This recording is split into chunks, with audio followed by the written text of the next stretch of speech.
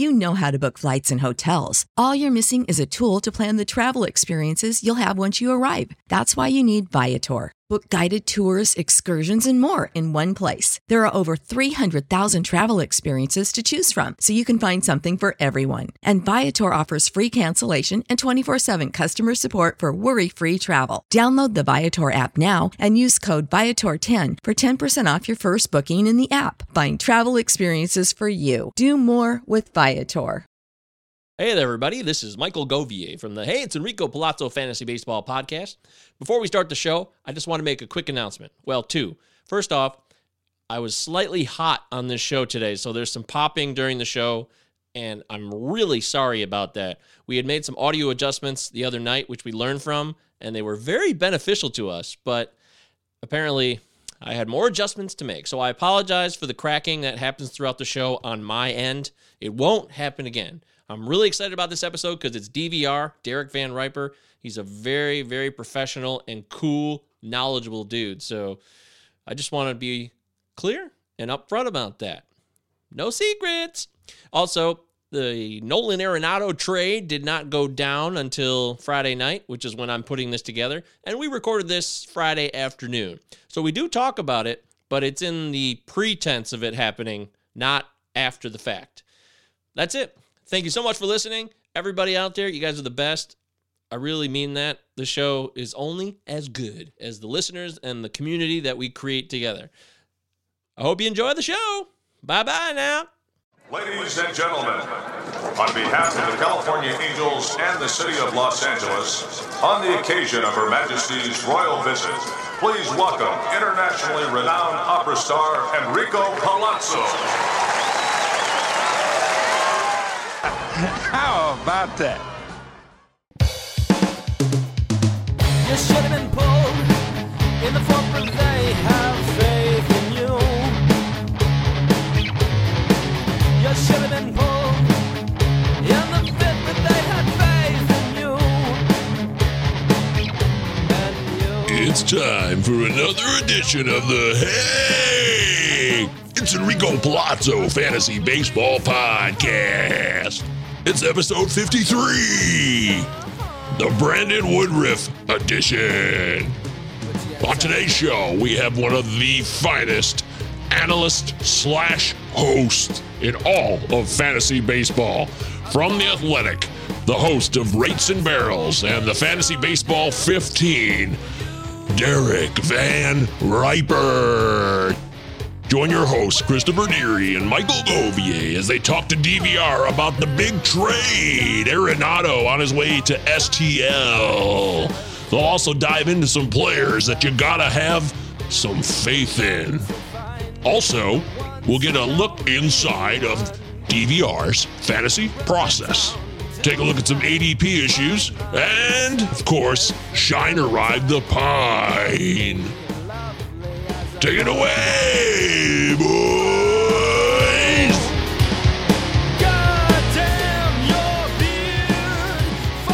Thank you for tuning in to the Hey, It's Enrico Palazzo Fantasy Baseball Podcast. It's a pleasure to have you aboard today. We got another special guest, a great show. It's a Friday afternoon here on our podcast recording time. I'm Michael Govier, MJ Govier on Twitter, Palazzo Podcast, 2 L's, 2 Z's on Twitter. We always appreciate your action.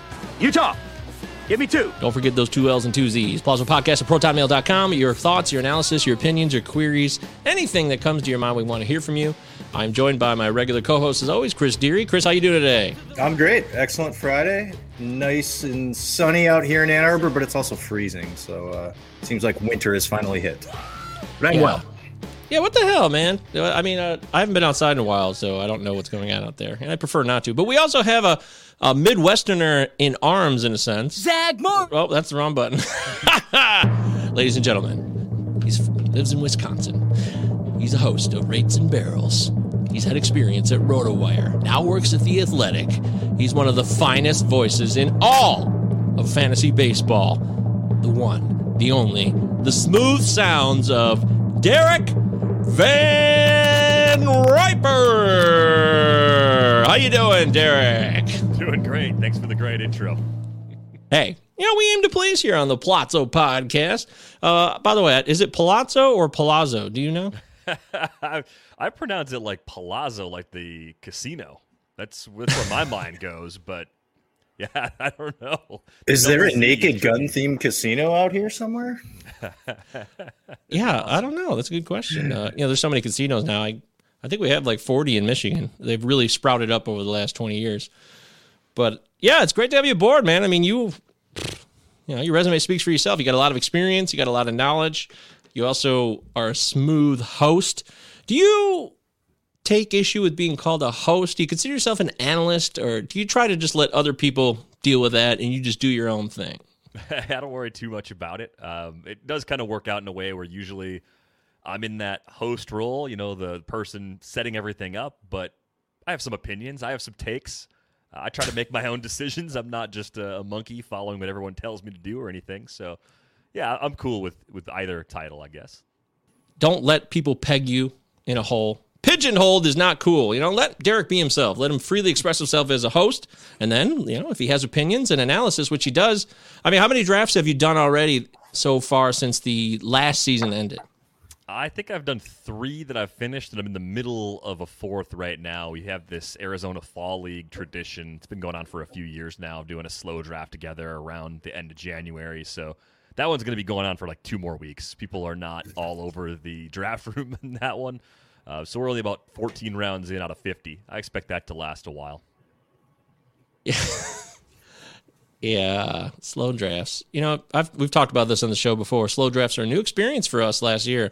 I love them. I like that they give me more time to think about my teams, because all I ever knew before I got into the biz was the 1.5 minute, 2 minutes picks, and that's it. That was, you got to know what you're doing immediately. There's no time to really think. So kudos to the slow draft people for making that happen whenever that started. We're very excited to talk about fantasy baseball today with Derek Van Riper. We'll talk about other stuff when we get into Enrico's Inquisition. Get to know Derek beyond the baseball man that he is. We'll talk about some bargains. Got a couple trades that were sent in that we'll share with Derek and get his thoughts on. Gotta have faith. Players that have produced before, but maybe there's a little bit too much risk right now. So we're going to talk about some players each of us have identified that we're going to take a chance on. And, of course, we'll do some shine or ride the pine and do projections that we always do, see where Derek shows up on that, get some knowledge and some feedback inside his head on his fantasy process, and your emails and tweets and whatnot. But in the meantime, let's get the ball rolling and get into leading off.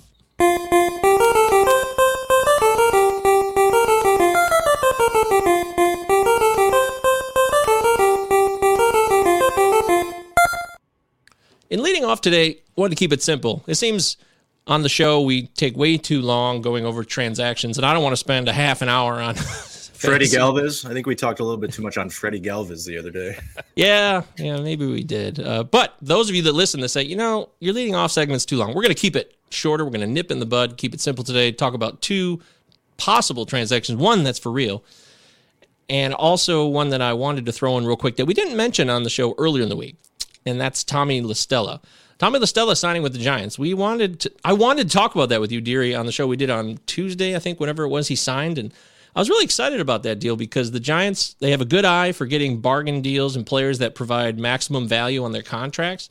And Tommy La Stella has reinvented himself over the last couple of years as a player that can provide a lot. First with the Angels, then over in Oakland. He could play multiple positions. He's shown a lot more power all of a sudden. Derek, Tommy La Stella, somebody that you target later in drafts as a multi-positional player that can provide value?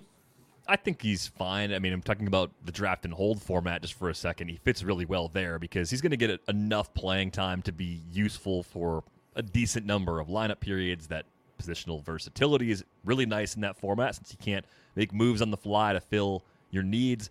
I think the question with La Stella is, are we getting more than a dozen home runs over a full season? I know they made some changes at Oracle Park, made it a little more homer-friendly to its previous level, of course. It's still below average for hitters. I just don't know if there's a lot there. I think he kind of fits in the David Fletcher bucket for me. A useful player, but a guy that's not going to put you over the top in a shallow or mid-sized mixed league. Wow. David Fletcher. I feel like La Stella could provide more power than Fletcher can, but that might be the only difference. playing time opportunity and getting at bats, I think La Stella is going to get all he can handle as long as he can stay healthy. 2019 was that first year that we saw any type of power from him. I mean, he obviously did not get a ton of at-bats when he was with the Cubs and then early on with the Braves, but 16 home runs, 49 runs, 44 RBIs in 19, in only 80 games is really impressive. I do like the fact that he is a super utility guy. They kind of have a lot of other guys similar to that, Donovan Solano, who's slotted in at second right now. The question for me is going to be how many at bats is he going to get? Is he going to have the opportunity to get 500 at bats? And if he does, 15 to 20 home runs could certainly be possible. Yeah, I think the 2019 season is the outlier. So if you're buying into what he did in that season, then you're probably saying, hey, I like this movement. I'm excited about it. But that's another guy that probably would show up in the Gotta Have Faith segment if you believed in him. And I'm not so sure I believe that. And Derek, you make a good point about that. He's not much more than maybe a David Fletcher type. Now you actually got me thinking otherwise. I thought their profile looked kind of different, but now that I'm looking at it here, I think you're right. I think that's actually a good comp, which kind of makes me sad. I'm worried about the rest of the infield too, right? I mean, you add a guy like La Stella, who's a lefty, that kind of dings Wilmer Flores a bit. I think we're going to have universal DH, so that alleviates some of the playing time concern. But if somehow we didn't have that, Wilmer Flores is going to have a hard time finding more than 400 plate appearances if everybody's healthy. So you're like me. You know they're going to shoehorn in the DH at some point right before the season starts, even if it comes that close? Yeah, I think that's the expectation I have at this point. Like, we may not know until 48 hours before opening day. Yeah. I think it's coming. We bring it up every time. They made the playoff decision the day of opening day last year, so they don't care about us or anybody else's feelings or expectations of roster building in real life, baseball world. It's all about, hey, what can I get over you and how can I take advantage of you at the last possible second? Nolan Arenado, Colorado Rocky for a long time, his whole career. Great player. Been dinged a little bit because of a 2020, which was, a fluke year. I don't know if you've heard, but 2020 was a short season. There was maybe a possibility. Yeah, well, this is our siren. Every time somebody brings up the 2020 short season, and they do the caveat of it was a fluke or, it was only a short sample, we play this siren every time instead of trying to go over that. But if you're new to the show, I wanted you guys to be aware of that. Anywho, Nolan Arenado, rumors are flying about St. Louis, but there's nothing concrete here, and the more I look into it, Ken Rosenthal's report says it's more still quite of a fantasy than a reality. If it does happen, let's just say it does happen. Park factor-wise, how much does this change his profile, and how far down would he drop, I would assume, for you? It'd definitely be a drop.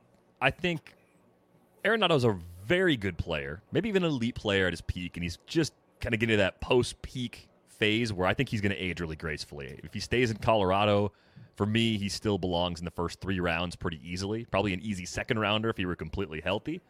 If he goes to St. Louis, we have a guy who was a former first rounder who's made that move, Paul Goldschmidt. We've seen what that park does, and aging too, right? They're slightly different players. Arenado strikes out a lot less, but I see more of like a 5th, 6th round kind of guy if he ends up in St. Louis. It's one of the worst places he could go for a home park. Like if you said the Brewers were going to trade for Nolan Arenado, I think the difference in park factors between Coors Field and Miller Park basically become a wash when you think about not having to leave Denver to go hit somewhere else and the difficulties of doing that. I think the drastic home road splits we see are not just Colorado as a park versus other parks. It's really the difficulty of adjusting to how pitches move when you leave Coors Field. So if he ends up in a hitter-friendly environment that's not Colorado, I wouldn't ding him nearly as much, but we've seen it with some guys that actually have legitimate power. Like St. Louis is not a good place to end up. The runs would still be there. The RBIs would still be there. Obviously, he's a high-volume player, and he puts a ton of balls in play. There's still a lot to like. But he ends up being Anthony Rizzo with more power at third base. Like that's the type of profile that I think he has when you take him out of Coors Field and throw him into a pitcher-friendly environment like St. Louis. Nolan Arenado in St. Louis at Busch Stadium. Bad news. You are correct, Derek. According to our own park factors on rotofanatic.com, which are done by Crosby Spencer, he does great work. Really solid stuff. Busch Stadium for right-handed hitters, not a great place for any type of hits or power, slugging. The only thing it's good for is for singles. It's 4th overall in singles. So if you're looking to make a base hit, Busch Stadium's a great place to be, but it's dead last in doubles, 2nd to last in average, 3rd to last in home runs, dead last in slugging, dead last in Wobacon. This is not a place that is friendly. This is, by the way, 27 through 2019 data, so it doesn't account for last year, but still, this is a lot of data that shows you right-handed hitters not going to be doing that well, nor really left-handed hitters. This is not a place that's a fun hitter's park. It's just not. If you look over his career, he's been able to hit home runs enough on the road, just a tad bit below than what he's done at home. But the huge difference is his average is completely different on the road. He consistently bats 330 to 340 at home and bats under 300 on the road. And like you both just said, St. Louis is not an optimal place for him to go. I'd like him in that lineup with Goldschmidt, but you've seen what it's done to Goldschmidt's power there. So not the optimal place to go. I'm wondering to see if another team maybe gets interested in this. I did hear the Braves were probably sniffing it out as well. And I think the Rockies are probably going to start thinking about shipping them out here. They haven't made the playoffs in a couple of years. They're in that wild card matchup 2 years ago, and then really had a poor showing in 2019 with only 71 wins. So Colorado's needs to make a move here and, maybe get younger and rebuild. Obviously St. Louis has a guy like a Nolan Gorman who is only 20 years old. That would be part of that return package, I imagine, but I'm interested to see if another team gets involved in the chatter. Nolan Arenado, these rumors have been flying for over a year. It's been since he was kind of, disappointed and frustrated with the front office, which is, Derek, Colorado Rockies, front office, playing time. It's a running gag across the fantasy community. Garrett Hampson, I love Garrett Hampson, never got the playing time. Every player that you want to get playing time never got it. So I don't really blame him for being frustrated with this team. It's been a joke for a couple of years now, but I'm still suspect of him leaving. I would agree with you. What about Jock Peterson heading to Chicago? He's a Cub now. $3 million cheaper than Kyle Schwarber. Kyle Schwarber versus Jock Peterson. Are we talking about the same kind of player here or not? Because there are some similarities between their profiles, their swing and misses, they're struggling against left-handers. Is this a benefit in the end for the Cubs besides a monetary one, Derek? Not really. I mean, I think it's a slight downgrade because if you look at the splits, they're both players. Peterson and Schwarber are both players who really shouldn't play a lot against lefties. If I had to throw one of those guys out there, I'm actually more likely to trust Schwarber to hold his own in that spot. And I think part of the reason their numbers look so similar is that Peterson has been hitting in a much more hitter-friendly park throughout those two players' respective careers. Dodger Stadium rewards high drives at a well above average clip. And if you take him and put him in Wrigley, where the wind is blowing in more than it's blowing out, and it plays more like a pitcher's park most days than a hitter's park, I think some of that power starts to go away. I actually see a little more batting average downside with Jock Peterson. It's reflected in his projection. If you use the bat, I think there's almost a 15 or 20-point difference in that category alone. I think Peterson's a nice enough player, and if you're saving a few $1 million and that's what ownership tells you to do, then you've done well if you're Jed Hoyer in this case, because they could end up being close. But I think, especially with Schwarber going into a more hitter-friendly environment in D.C., we're going to see that extra $3 million was probably worth it for the Nationals to pony up for Schwarber. I think the Cubs are actually going to miss Kyle Schwarber.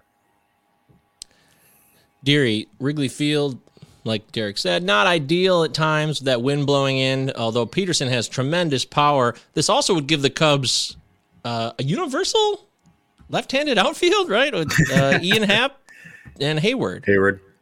I mean, if you could load up in the NL Central on lefties, might be a good time to do so. I mean, I would agree with Derek on, I think it's a downgrade here with Peterson. He excels in LA and he's able to bop it out of the ballpark there, but the win factor in Chicago, I like Schwarber more just because of, the walk rate is going to be a lot better. I think he's really going to excel in DC, probably bat a little later in that lineup. He's not going to be a ton of pressure on him. He was the golden boy in Chicago for several years. They both have a ton of power. I'm interested to see what Jock can give you fantasy wise. The good news is he can play several different positions for them if the universal DH is there, but both guys being so similar, being poor against left-handed pitching is really, really bothersome. So we'll see how it turns out for the Cubs. Obviously they're in a rebuild right now, but they did get a major league bat back, after losing Schwarber. They're not going back into their farm system. So it'll be interesting to see how it shakes out. Yeah, I think in the end here, I don't see a massive difference between the two. Park factor wise, besides the wind, obviously Wrigley Field for lefties, not so great in certain categories. Home runs, it's kind of middle of the road, but it does tend to hurt left-handers more when it comes to the other categories of slugging and Wobacon. They're in the bottom 6 of the league, according to Crosby's park factors. And Crosby knows his stuff. He's a smart fellow. So, yeah, Jock Peterson, woohoo! The dominoes are starting to fall into place. This is something I want to ask you, though, Derek. As someone who's only done 3 drafts, which I commend you for, that's not a ton of early drafting. With these players that don't sign, but you might have an idea or an inkling where they're going, how do you factor guys in like that? Like Kirby Yates signed with Toronto, but there was drafts going on before then. Brad Hand, there's a lot of closers. Still, Alex Colomé is still available. How do you factor that in for your own personal drafting situations when these guys don't have a home yet? I think for relievers, it's really difficult in the current landscape of the game to assume that someone who's closed before is going to end up in a spot to close again. We saw rumors with Brad Hand getting close to a deal with the Mets at one point. Obviously, that didn't happen, and maybe with the opportunities in D.C., he stays a top 10 closer, even if he's not necessarily a top 10 reliever by skills. But we need guys who are reliably getting saves, so that was a win for the fantasy community, I think, given the alternatives. With Kirby Yates, there was a chance he was going to go to the Dodgers. I mean, Kirby Yates getting saves in L.A., maybe, if they're finally ready to move on from Kenley Jansen and put Jansen in a 6th or 7th inning role. So with relievers especially, I tend to take more of a wait-and-see sort of approach. If someone really falls a long way, maybe I'll take the chance. But I have to believe in the skills because I want someone who's useful even as a non-closer reliever in those deep formats like draft and hold where I can't make moves. For hitters, I generally want to buy at the discount because I think most projections that spit out a number when a guy doesn't have a team are spitting out something for a completely neutral environment. And there's only a handful of places you can go that are truly bad. And in most cases, the player that you're looking at doesn't necessarily fit on those teams. So it seems like you're more likely to gain a little bit of value because most people steer away and kind of hold back on these players. And you see, if you look at ADP trends, after a decent player signs a contract, Marcus Semion's a good example of this, his ADP is going to jump 15 or 20 spots from where it's been all of draft season. Maybe even a little bit more than that because it's Toronto. So you were getting a good discount the entire time, and when you were looking at Semien as a free agent, regardless of whether you thought he was going to sign to play shortstop somewhere or not, I think you could look at him and say, he's definitely a high-volume guy. He's going to start at least 90% of the time, if not every day. And that, to me, made him a really nice target where he was going. And he still might be undervalued even if you bump him up 15 or 20 spots in ADP. That's entirely possible. So it's a little bit case by case for me. Definitely more careful with reliever free agents than any other type of free agent that we were looking at during draft season. But at the same time, you could jump on a guy and get tremendous value if he signs. If you trust the skills, like you said, Kirby Yates could pay off for you in spades now. And Toronto is going to be a good team, I believe, that will get a fair amount of opportunities to get saves for him. And the rest of that bullpen, it stinks. So if you take a risk, and everything's a risk. I mean, we have so many players with risk involved. Everything you do is going to be suspect to some type of injury or a change in playing time for a lot of these players. I mean, the elites of the elite, they'll be fine, but they're still suspect to injury as well. I do think that there is some benefit in taking risk on guys like Yates or Hand, knowing that the skills are still there and someone's going to eventually cash in on that. And that's how you can benefit with the early drafting process.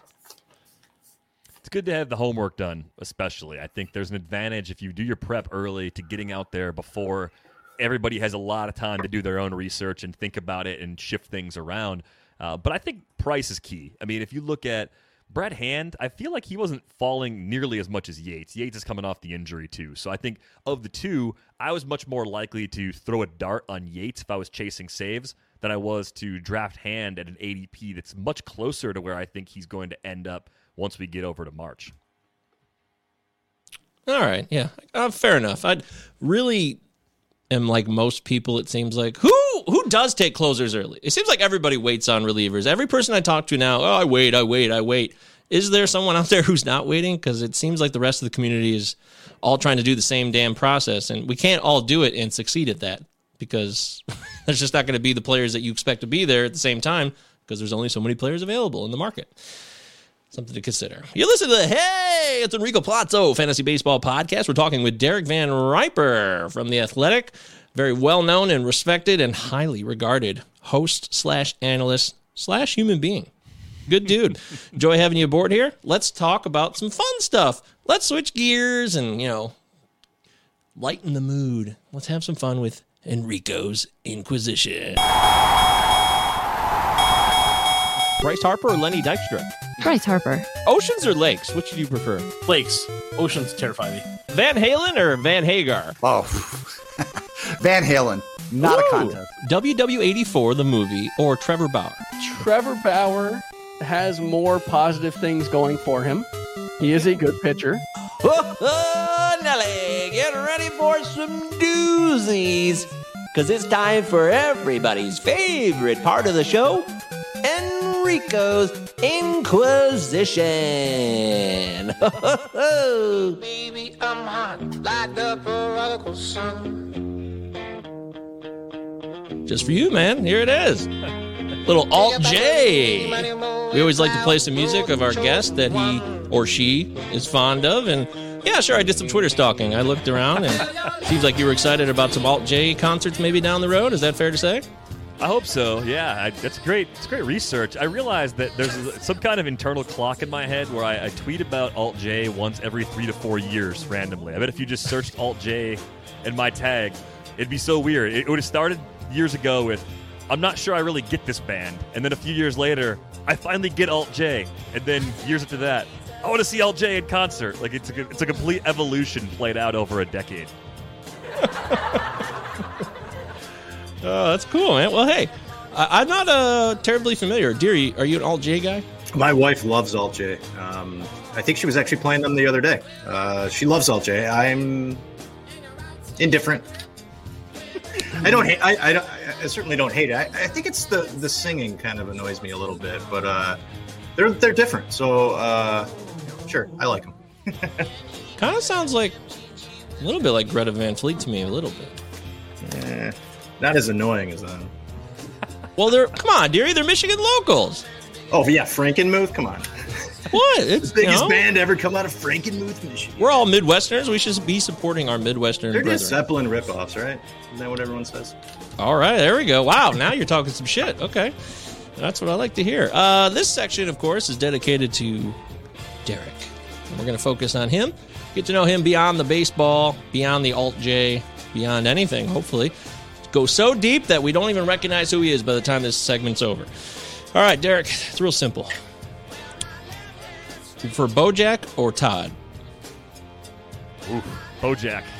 That's a great question because there are some absolutely golden Todd moments on this show, but Bojack actually is one of my favorite main characters on a show that I've watched probably in the last 20 years. Wow. Yeah, different, man. He's flawed. It's rare to have a lead character as deeply flawed as Bojack. Yeah, I think there's kind of a tribute to Tony Soprano. He kind of started that movement with the anti-hero television because he was a flawed guy too, and definitely not a great dude. But there was times you felt bad for him. There were times you're like, hey, I can't stand this dude. He's a piece of shit. But Bojack is similar in that sense. I know it's a cartoon, but it's anything but a kid's show. I mean, BoJack Horseman is a deeply philosophical, like existentially overwhelming show at times, and I didn't finish it. I did like the first 4 seasons. I'm still due to finish the show. I feel like that's a really tough show to watch during the pandemic. I'm glad I finished it before the pandemic started because I think day-to-day life in a pandemic is dark enough. You don't need to watch shows that bring added darkness. Yeah, I think that's a good point. I started it during the pandemic. See, you started it, but you didn't finish it, right? No, I did not. I only did like 2 or 3 episodes just because I watched so much other shit. So Sure. I will get back to it. That sounds wholly depressing. Yeah, I don't think I'm interested in that. But hey, everybody, Some people are much more masochistic than others, and to each their own. All right. BoJack Horseman is a show I need to finish, and I'm going to make that one of my goals now. I just wrote it down for 2021 because I wanted to finish that show. I loved it, and I got to finish it. But this is not about me. It's about you. Aaron Rodgers or Brett Favre? Aaron Rodgers. Not even close. Not even up for debate.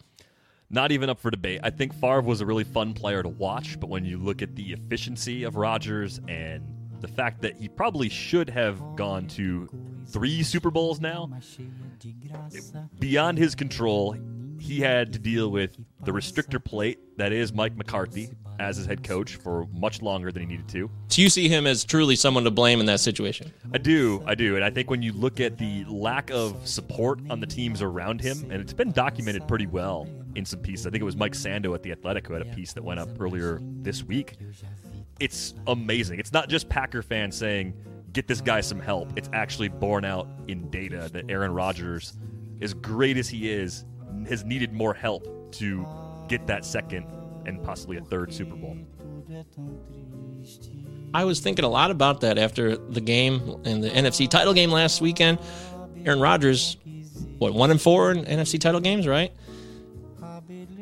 But a lot of those were with McCarthy. Yep. Now he's got LaFleur 0-2. Last year, the 49ers were a better team. I don't think there's any shame in losing to that team. They probably should have won Super Bowl, to be honest with you. The Packers had no business being in the NFC Championship game last season against San Francisco. I wasn't even mad as a Packer fan watching that game. I just kind of shrugged and said, well, I'm excited for the future because it's brighter with LaFleur than it ever was at the end of the McCarthy era. That's all credit to Rodgers just to get him there. Yeah, just the fact that they were even good enough to kind of luck their way into it last year says a lot about how great he is with that subpar supporting cast. Okay, fair enough. LaFleur he seems like a little over his head with, obviously we don't need to rehash the very questionable calls. There's also drop balls though too. LaFleur's not responsible for those.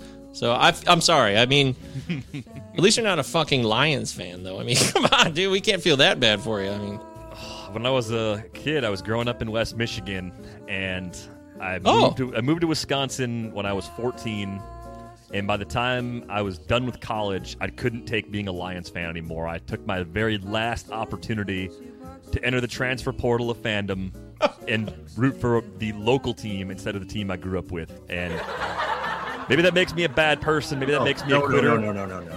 I didn't want to hate football anymore, Chris. I didn't want to wake up every Sunday all fall and just hate watching football. I don't. I checked out probably 7-8 years ago. I mean, I like their gear. That's why I still wear some Lion stuff because I like the little Leo Lion and I like the colors. But I don't care about the team if they lose, whatever. I'm actually rooting for them to lose half the time. And Mike's on board with that too. I know he's got a couple Lions sweatshirts or jerseys, but we don't care when Sunday happens. So I wish I had made the transition to find a new team way earlier in my life. Problem is, I've lived in Michigan my whole life. Yeah. So you got to move to get that window open. See, now you've hit on something. I moved to Maryland a couple years ago, right when Lamar Jackson was drafted, and I got so excited. I really got into the Ravens. It was so bizarre to be in a town where the team had won a Super Bowl, 2 Super Bowls, and they really had a passion for their team, and it wasn't like so cynical and sick. It was so unusual to me, so foreign to me. A well-run, tightly organized team. Ozzie Newsome, a long legacy of really knowing their shit there. It was so bizarre, but it was cool. I'm still always going to be a Michigander. I'm back in Michigan now, but that was fun. It was cool to see another team and how they do it the right way. Yeah, and I would put the Packers in that league, too. Yeah, the Packers, I mean, that's the same feeling I had. Again, I was probably 19 when I finally made the switch. May have waited a little too long, but the Lions are a pillar of incompetence in professional sport. Like, they are. I think it's the worst run franchise in the 4 major sports. I mean, they've given us no hope in 20 years. Well, you got Dan Campbell for 6 years, so I'm sure that's going to go really well.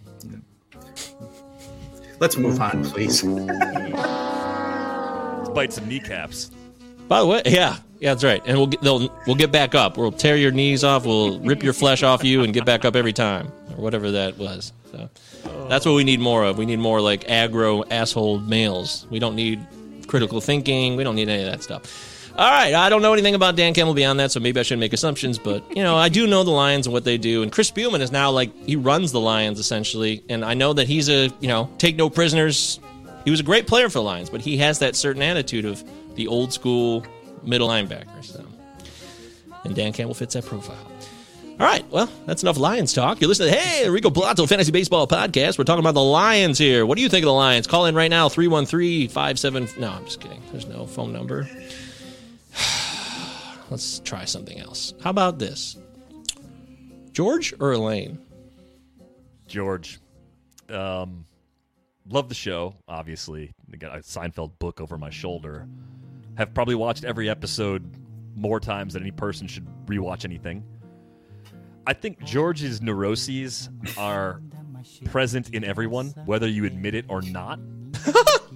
I think there are a lot of great qualities in Elaine's character. I think TV needed a very strong female kind of co-lead, I guess you'd call her in this case. And she does a lot of things really well on that show. But George is a character that I'm not sure I've ever seen one quite like him. Maybe I've missed out on some really dark comedies in the last decade or so where we've had some other Georges. Now, I also haven't watched nearly as much Curb as you'd think for someone who loves Seinfeld. I'm just kind of scratching the surface on Curb, and Larry as himself really is George, so maybe that's going to scratch the itch for a little while, but I'm George over Elaine. I think that is such an honest comment. Yeah, there is a George in all of us. It's bubbling at the surface or it just comes straight out. But you're right. The neuroses are flowing in the United States of neuroticism. No doubt about it. I think Elaine is the glue to the show, but all the best storylines are George. Elaine's a really important character. I think she's a better character than Jerry by far. I actually think Jerry might be the worst of the four main characters, which, he's fine. He got rich from it. Yeah. No doubt about it. I think Kramer, gets a lot of the love, too, because they think there's no substance there. But there's really a lot going on with Kramer, too, and he deserves just as much credit as anybody. And, in fact, some of his storylines, to me, Chris, are actually my favorite more than any other character. They're the most absurd, probably. Yeah, that's why I love it. The Merv Griffin Show, it's so funny. I never get sick of watching that episode. By the way, I wanted to mention here, we're doing the show live, but you're listening to it on tape, audio tape. John Chaney of the Temple Owls has died. Remember John Chaney? College basketball coach. Very fiery and intense dude. And he has passed away at the age of 89. That's a full life. And I just wanted to mention that because I always respected the hell out of him. I thought he was a great dude. Any thoughts on John Chaney, Derek? He's just one of those iconic college basketball coaches that you remember seeing on SportsCenter back when SportsCenter was great. He's just an icon in the game, but one of those guys that old school, right? I mean, just a definitive college basketball coach from the modern era. Maybe not a guy that had as much success as the Patinos and the Caliparis and the Izzos, but obviously someone that deserves a lot of acclaim for what he accomplished. Well, he will always be linked to Calipari for that amazing presser argument that they had where Chaney actually attacked him and said, "I will choke you out." Good call. That's what I was thinking of, dearie. You're looking for it right now, aren't you? You just kind of nailed it. I just got my ass blasted for giving them hell down in West Virginia. And here you get a hell of a job right here today. Good job. 3 class guys. And you pick them out here and single them out. You can't get that together. You're the friendly guy. Shut up, guys. You're the friendly guy. I'll kill you. You remember that. When I see you. John Calipari and John Chaney going head-to-head in a press conference, in case those you don't know. Come on. You got a good team, and you don't need that edge. That's why I was telling my kid to knock your kid in the mouth. Standing there pushing in the game. Well, there you have it. The great John Chaney. I mean, he might not consider that his finest moment, but it certainly was an entertaining one. Good coach. God rest in power to you, John Chaney. I thought I'd mention that. All right, back to the Inquisition. I know this is very intense and challenging. Are you more of a diet soda guy, or do you prefer flavored seltzer water? Flavored seltzer water. I don't know what it is about diet stuff. It just doesn't taste right. It's just missing something. I don't know. I can't get into Diet Coke or Diet Mountain Dew. We have a friend who loves diet soda, don't we, dearie? You know what I'm talking about? No, I don't. Who? Really? Who are we talking about? Here? Jason. Oh, God, yeah. I haven't had a regular soda or a diet soda, and it might be decades now. I mean, I'm full into the flavored seltzer water. Wow, decades. That's quite impressive in America, I must say. It doesn't taste good. I mean, diet soda is just flat. It tastes like garbage. Yeah, I'd rather just have a real soda if I have to do it. I would Pop, agree with you isn't there. Gross. Ew. Why do they call pop in Michigan? Yeah, I call it soda. Mainly, I think it's because my wife is from New York, so I hear soda all the time. Pop is just weird. Pop. You ever had Derek? Well, you lived in Western Michigan initially, which is interesting. Which basically is Packer country, anyway. So you didn't really have to convert because most people over there are Packer fans. But you drank Faygo, when you were younger. Sure, Rock and Rye, Moon Mist, yeah. Do they sell it in Wisconsin? They do. There's a chain of grocery stores in southeast Wisconsin. I think it's in Illinois now too. It's called Woodman's. Shout out to Woodman's. They in the event of another pandemic, they'll be the last grocery store standing. Credit to them somehow for always having everything all the time. I don't know how they do it. I don't want to know how they do it, but they have things from out of state they're not supposed to have. They have discounted packages of Ziploc bags they're not supposed to sell for the price they do. I mean, they're amazing. Wow. They have a liquor store that's enormous. It's like a Total Wine stuck to a grocery store. It's amazing. Woodman's? Woodman's. Yep. Woodman's. Not to be confused with the Whitman's chocolate sampler. No. Do you have Meijer? You guys got Meijer in Wisconsin, don't you? We're starting to get them, yeah. My family was excited about that. We grew up with that. I mean, that was the original Target and the original Super Walmart, right? Meijer has always had everything for as long as I can remember. Meijer, I mean, their home base is in Grand Rapids in the west side, so that's where it all started, I believe. So you do. Meijer's great. Gives you everything, reasonable price. If they would advertise on the show, I would happily accept their advertising. Ricky Gervais or Steve Carell, two Office veterans. Steve Carell. I think Steve Carell's shown us a little more range than I would have expected when I first really saw him on The Office. So I find Ricky Gervais to be a little annoying in non-Office settings. Wow.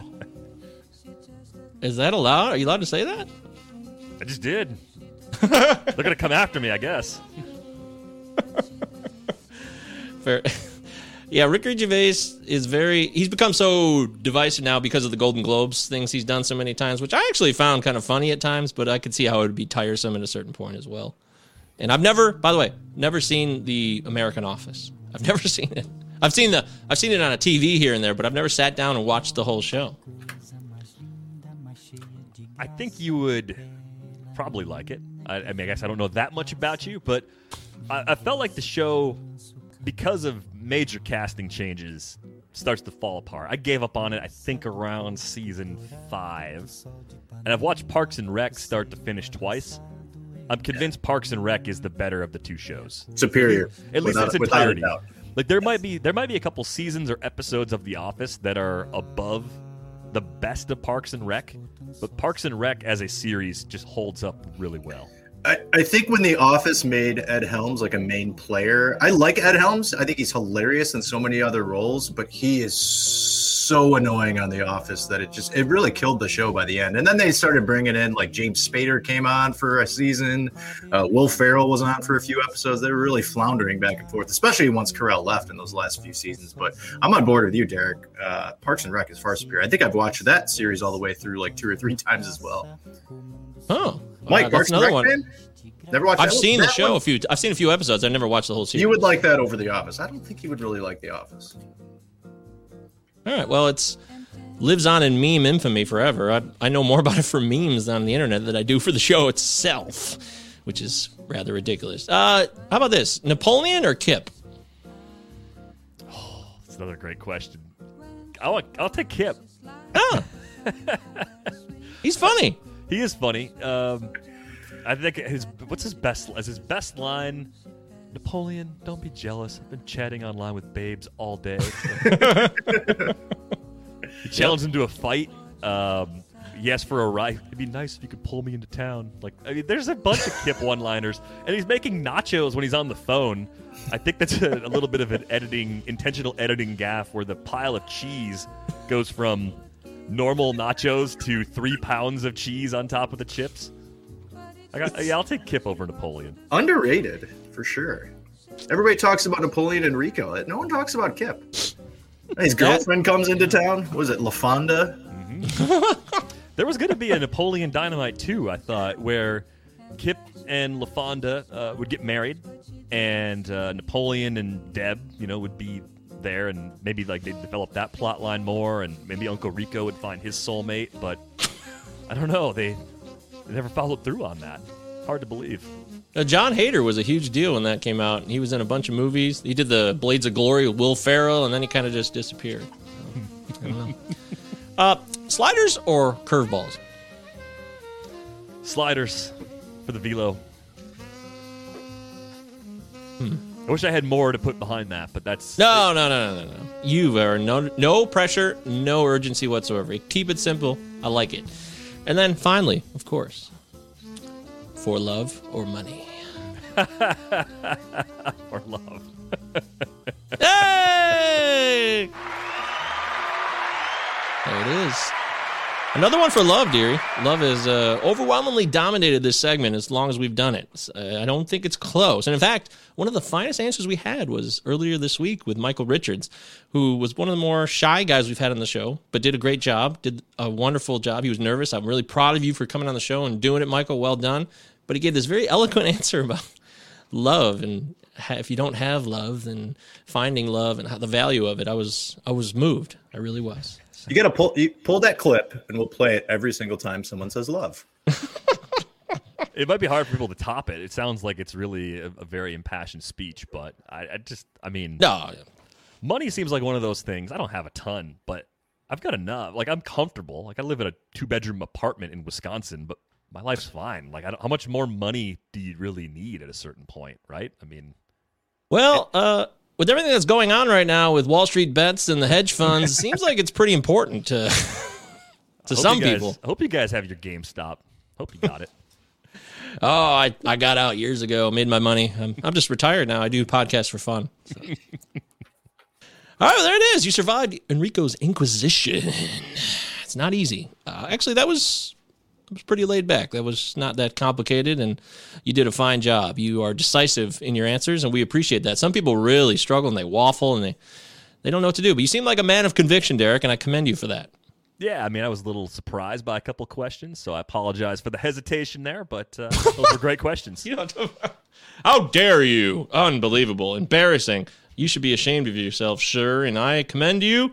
How dare you, sir? All right. Real quick, I wanted to do this because Derek is known for his voice, and people love talking about his voice, and, people talk about, they like my voice, so, it's just what people say. So, I wanted to get it on tape, a couple of words that we both will say, and then people can compare them for all time. Are you ready, Derek? Sure, yeah, let's try this. Okay, the first one is verisimilitude. Verisimilitude. Verisimilitude. Nice. Oh, that's easy. Okay. Isthmus. Isthmus. Yeah, I think mine was a little spitty, a little too salivated. Scissors. Scissors. Good. Very good. Worcestershire. Worcestershire. And mischievous. Mischievous. All right. Oh, last one. Mississippi. Mississippi. Great. Well done. You passed. Verbal test confirmed. Well done. That was it. All right. We're moving on now to the fantasy breakdown. It's time to get into some of the fantasy talk here on the Hey, it's Enrico Palazzo Fantasy Baseball Podcast. Don't forget that you can email the show, PlazzoPodcast@protonmail.com. 2 L's, 2 Z's. Utah, give me 2. And we love hearing from you guys. You guys have been very active. We want to take a moment to say thank you to everybody who...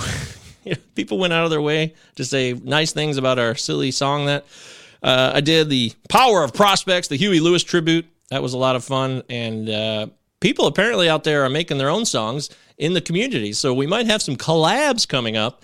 In fact, the guys at the Dinger podcast, they said we should do a We Are the World of fantasy baseball. Get everybody together. It's just everybody chimes in with a line or a lyric here and there. I think that would be pretty dumb and funny. I'm open to that. What do you guys think? Is that stupid? I think that would be a good charity event. Yeah. There you go. See, that's what I'm talking about. There's always people doing charity events. SB Streamer did one recently, and there's always Justin Mason does his every year with his Potapalooza. So, yeah, why not? I think that's cool. All right. Let's get into some ADP conundrums. ADP is Kyle Tucker, top 30. Should I pair chart with Mondesi, Max Muncy? Should I wait on closers or draft Ryan Presley? You never know. Ryan Presley could provide value, or you could wait on closers, as we talked about earlier in the show. All right. One of my first conundrums for you, and I know you like this guy, Jack Flaherty, right? I looked at, of course, your Twitter timeline, and you drafted him with one of your second picks in one of your recent drafts. Is that correct? I did, yes. Okay, so what I'm finding is that initially the run of Cole and DeGrom and Bieber goes, and then you're in the next tier, I would call it, with Bauer and Darvish, Giolito, Buehler, Nola, and even Castillo, or you could cut it off right there and then go Scherzer, Flaherty, Woodruff, or some people are putting Woodruff in that second tier. But I'm wondering, between Flaherty and Scherzer, who would you rather have? Got them ranked right next to each other. I've got Flaherty just a tick higher. I think the big difference for me is just age, really. I think that's the only major argument I have against Scherzer. I think he's had a little bit of a home run issue in the last 2 seasons if you mush them together, but no worse than most of the other guys that you see up in the top 10 among pitchers. I mean, we're talking 1.05 homers per 9 for Scherzer. Flaherty's is worse than that. Darvish's is worse than that. Giolito's similar. Bieber similar. So if that's the only wart, I'm not really worried about Scherzer. But the thing for me that's really interesting about Jack Flaherty is that I still think we're going to get one more level from him. You know, I think we could see Scherzer age very gracefully and start to take small steps down over these next couple seasons. Flaherty could be a top 5 pitcher. I think he still has that ability to reach into that level. And we've seen Scherzer do it before, so there's very little that separates them. We're living off the fat of the land, if you will, when it comes to Jack Flaherty, in my opinion. The second half of 2019 is what a lot of people are still betting on. 0.91 ERA over 99 innings to finish the season in 19. Yeah, it was an incredible, intense, very productive second half run for him. And then, you got the 2020 season, and it was a short season. And people said that, there might have been short sample sizes and shit like that. But he had one terrible outing. He had the outing against the Brewers. Everything else was fine. Yeah, that's true. But in the end, Flaherty is a guy that is still growing, and Scherzer is going down. You're right. So is it simple enough for you to say then, Derek, that give me the guy on the rise as opposed to the decline?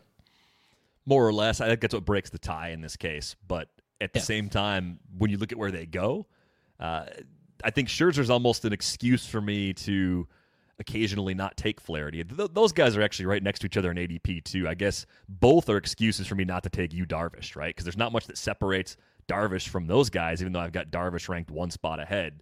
Like this cluster for me in pitching this year, the worst possible thing that could happen just happened in my draft and hold as far as pitching running a little early around the 1-2 turn. I took Brandon Woodruff with the 6th pick, I think it was, of the second round, because everybody that I thought would be there maybe coming back in 3 was getting pushed up. And that's happening a lot. Everyone's worried about not having enough pitching. So I think we have to start thinking about some alternative strategies for this year. Zig when everyone else zags. If everyone else is chasing pitching early, try to come up with a way to build a staff without getting a pitcher in those first few rounds. Try to come up with a way to build the staff without getting a pitcher in those first couple of rounds. I've just started doing some mocks, and I'm trying to change up my strategy each time. And it seems like every time I'm coming back to taking a bat in the first round and then back-to-back pitchers in the second and third round, because I just feel like it drops off a lot after your Burns, Woodruff, Gallen, and after that, it's kind of a crapshoot. I took Jose Ramirez and Trevor Story at the turn, a 12-team NFBC 50. And then I had to wait on pitching after that. So I just couldn't pass up the fact Jose Ramirez and Trevor Story. I think those are two guys that you can really lock in as very productive in almost all cats. And if Ramirez, for some reason, if he goes to Atlanta, I'll shit. I'll be even more happy about that. But even if he's not, he's going to get plenty of at-bats in Cleveland. But then after that, I had to build my pitching staff, and I just went pitching crazy after that for a while, nonstop. So that's another way to do it. You know, back to Flaherty, I keep trying to find reasons not to like him for some reason. I think that's kind of my new strategy, is trying to find reasons not to like guys instead of finding reasons to like guys. And sure, the home runs have been a problem, but the upside, especially with his slider, in 2019, he threw his slider a lot more as an out pitch, and I think that's what really made him have that amazing second half. So the stuff being there is absolutely huge. So I feel like I'm talking myself into Flaherty a lot more, and he's starting to climb my boards as I'm making my starting pitching rankings. Yeah, well, I've got no real argument against him either. I think that's the thing. I think the thing you pointed out that's really important, Chris, he got shelled in that September start by the Brewers. Without that, and again, you can cherry pick everybody's start off their numbers, and of course the numbers look a lot better. He looks much more like the guy he was in 2019 in the shortened season if you just take out one horrible outing. And that was in the stretch of schedule when they were making up a ton of games, playing a lot of doubleheaders. I don't know how to quantify the impact that had on that team, but it had to have some kind of impact. That schedule was horrible as they were trying to make up for that lost time. Boy, that touches on an area I'd love to focus on, but we're not going to do that right now because we didn't prepare for that, and it could take us off on a tangent for hours. I want to keep going on some more ADP scenarios. I want to go a little bit deeper in the draft, and I'm finding that Chris Paddack is hanging around. Right now, his 106 ADP. This is, oh, crap. Yeah, I was right. Yeah, since January 1. That's what we do here. We always do NFBC ADP since January 1. Chris Paddack is available right around that pick time of 100. And Framber Valdez is also usually there. He's at 91. So you got Valdez, and then you got Paddack. And then there's Ian Anderson in the mix. Of those three pitchers, regardless of how you're building your roster, because I know that would play into it, but if you needed a pitcher between those three, is there one that stands out between those three around that area? Yeah, I know we're still worried about Paddack not really having a third pitch, and what he was able to do in 2019, relying heavily on two pitches, is all the more impressive. But those concerns exist for Dinelson Lamet, and Lamet's doing it with what I would describe as heightened injury concerns, and people are pushing Lamet even earlier than they're pushing Paddack right now. All that's a long way for me to say, like, I still believe in Chris Paddack. I think it's interesting that he's basically their fourth or fifth starter now. The projections are still really good. We're talking about a low 4s ERA and a pretty good whip, and I think he can still beat that. I think he can be a 375 guy with like a 120 sort of whip, maybe even a little bit lower.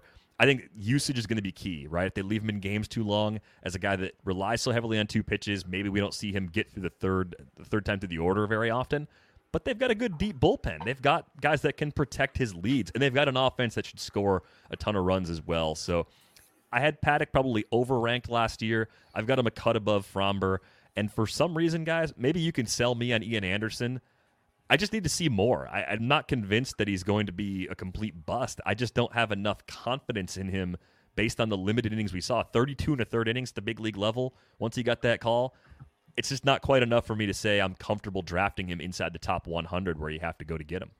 Yeah, I'm pretty shocked to see where his ADP is at. I have him in a dynasty league, and I do like him, but he is my fourth option as my pitcher. I mean, he seems to be going off pretty early right now, off of 32 innings and I think 11 innings in the playoffs.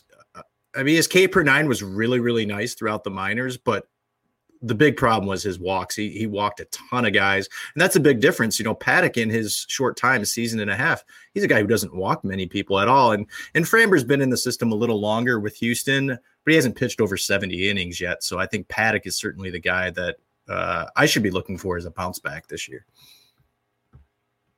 I don't want to sell you on Ian Anderson. I'm not interested. So good. We can just move on from that because that's not what I'm trying to focus on. Somebody said something on our show recently, and it was pretty sensible to me. What is the difference between Casey Mize and Ian Anderson is just a little bit more success in this short sample season that we had. And otherwise, Ian Anderson, if he would have had a couple bad outings, he could have ended up like Casey Mize, or Casey Mize could have ended up where Ian Anderson is now. I mean, that's not what happened, but it could have gone that way. And would you be buying into him any more than you would Ian Anderson? Yeah, so I know the Braves are a better team. If and Mize so comes out and has 30 good innings last year, is he a top 40 pitcher this year? Right. Yes. I think recency bias is always a problem in our analysis. The market always reflects what happened most recently and not who players have been over a longer window. But in a 60-game scenario, and some guys didn't even get to play the entire 60-game season, it seems like we're kind of colliding with this really sort of awful what's the word here? It just seems like we're going even further down the path of recency bias. Like the magnitude of the shortened season and the impacts that has, the variance that has, makes recency bias even more dangerous. Mize is a great example. If you look at their entire body of work as minor league pitchers and you read evaluations from people who study prospects and scout prospects, who in their right mind would flip on Anderson versus Mize on 30 innings at the big league level from each of them? Nobody. And when Mize goes around, pick 300, how do you not just take Mize 10 out of 10 times and try to find someone more stable, or just take a hitter in that spot and say, you know what, I'm getting just as much upside as the Ian Anderson person 200 picks later. I'll take my chances on Mize. It's confusing. Hear, hear. Hear, hear, good sir. I think that is probably the biggest factor in the struggle I'm having, and I assume it is for everybody else too, but 2020 has exposed the recency-biased conundrum more than any other time. And as somebody who's newer, me and Deary are newer to the analysis in terms of our public analysis of fantasy baseball, we're coming in at a very difficult time. And that's why I commend you for saying that, and I think we need to... I don't feel like enough people are saying that. Maybe I'm not listening to every podcast or hearing everybody talk about it every day, but in the conversations I'm having, people are buying in. And these are people who are smart and they know their stuff. I just get frustrated with the fact that, this is how it is now. That's it. Either they're lying to me because they're trying to hide their draft strategy, or that's how they really see things right now. And I see cause for concern. I really do. Yeah, I share that. I think people are kind of drunk off of numbers that are really noisy. It's just a lottery ticket. You got to hope you hit on it. If not, and you draft him where that ADP is, and he does not hit, and it could be bad enough where he actually ends up getting sent down or starts losing starts, then you need to get something more dependable there. Yeah, good call. One more I want to do, and we'll move on from the ADP.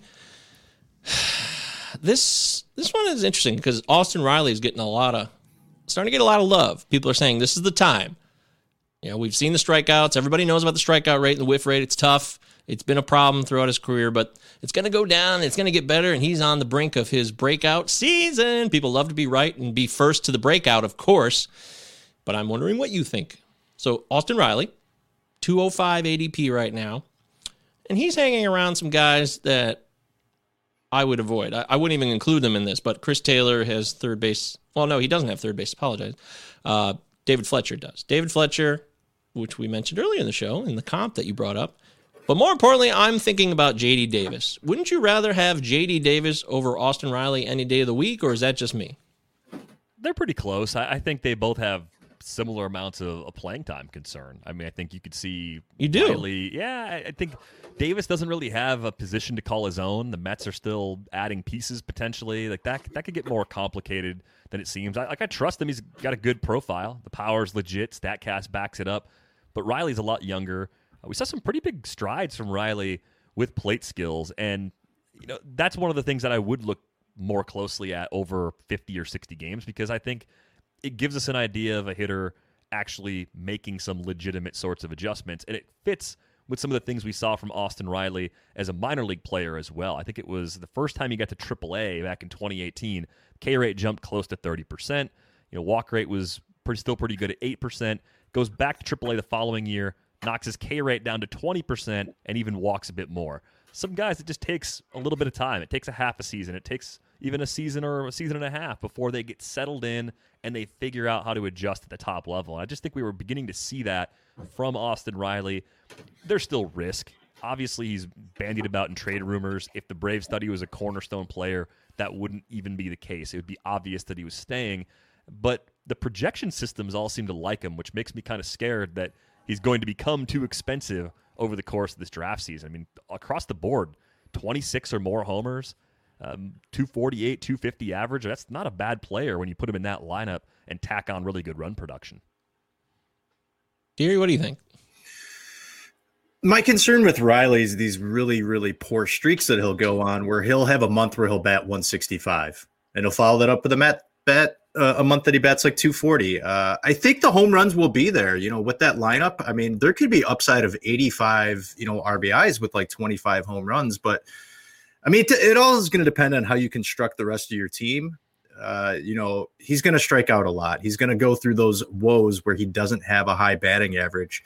The ADP I'm fine with. And, some of the other comps of guys at his position, I'm not excited about. So I think with that power and the RBI opportunity, I would lean towards Riley, but he's not someone I'm like itching to grab too early. I just don't see how there's a playing time concern for JD Davis. I think he's locked in at third. They cleared house with the infielders too. Jimenez and Rosario are gone. So if I know I'm going to get a full season out of JD Davis, I'm going to take that over what Riley's bringing to the table because they both play in pretty good lineups. The NL East is just getting more and more loaded with offense, as we know. But I think Davis's experience and what I've seen from his profile gives me more comfort. I like his plate discipline skills a lot more than I like Riley's right now. And I would definitely take Davis over Riley in this situation, and even more so in OBP leagues or points leagues. And that would be league dependent, of course, but that's me. So we can disagree, and that's fine. Can we still disagree and continue the show, Derek? I think we can, yeah. Okay, good. Awesome, man. Whew, I was getting nervous there. All right, there it is. A little bit of ADP. ADP is Kyle Tucker, top 30. Should I pair chart with Mondesi, Max Muncy? Should I wait on closers or draft Ryan Presley? All right, you're listening to it's a Rico Palazzo Fantasy Baseball Podcast. We're continuing on with our fantasy breakdown with Derek Van Riper, the one and only, as far as I know. Is there another Derek Van Riper out there? I believe there is. I think he races midget cars, so we lead very different lives. Okay, well, I don't know that guy, but I know this one, and he's at Derek Van Riper on Twitter. And by the way, Van Riper is one word, correct? Yeah, it is. I made that mistake when I was Googling you. I realized I thought it was Van Riper, but no, it's Van Riper. See how much we learn on the show? Every time we do a show. All right, let's talk about some trade issues. A couple of people sent in some trades real quick. We'll go through them. We'll talk about whether we like them or not and which side we'd go with. Dormammu, I've come to bargain. That's right, we're bargaining here. So, Anthony Rendon for Ozzie Albies. 14-team, head-to-head, 5x5 OBP instead of average. Which side would you prefer, Derek? Rendon or Albies? I'd probably take the Albies side. I think Rendon has a better projection, especially when you're using OBP instead of average, but speed is key here. I think second base, the shape of that position isn't good short-term or long-term, and they're close enough where I want that edge at second base. I'll try to pick up a third baseman or a corner guy off the wire to backfill or make another trade for a third baseman because that's a position that has so much more depth. Deary? It's the depth factor at second base and the stolen bases. I would lean towards Rendon just because I like the power. I like the walk percentage and the OBP. He was able to play 52 games last year. I thought that was going to be a great signing for the Angels, and I can't wait to see what he does there this year. And, Albies still super young. I mean, what's Albies, 23? He just turned 24 like a month ago. Oh, okay. And I think there's still an opportunity for progression in terms of him bumping up that OBP. And if he can get to 20 stolen bases, then I think you're really, really looking hard at that trade. I would lean towards Rendon right now, though. There it is. Directly from the mouths of babes, Chet. Next one is a dynasty deal. This is OBP dynasty, standard otherwise. I guess it's Roto Dynasty, but OBP instead of average from what I'm gathering. Adley Rutschman, the highly touted catcher for the Baltimore Orioles, one of the top prospects in baseball, and John Gray in a first-round pick which was the first-year player draft that they're having. For Anthony Rizzo, Kyle Hendricks, Zach Davies, Brad Hand, and Adam Eaton. That's a lot of players. In a dynasty situation, what would you do, Derek? I mean, I assume that if you're considering that Rutschman side, you're thinking about playing for a couple years from now. Is it enough value? In a two-catcher league, I think I'd take the Rutschman side. Two-catcher leagues are absolutely miserable. Rutschman's the kind of guy that should be an impact player for hopefully a decade. I mean, even if he's like a Yachty or a Posey at the end of that window, the beginning should be really good. There should be a lot of power. Obviously, the park helps in that regard. I hope that's like Josiah Gray instead of John Gray, because that would make me like the Rutschman. Oh, it is. More. It's John Gray, by the way, not Josiah.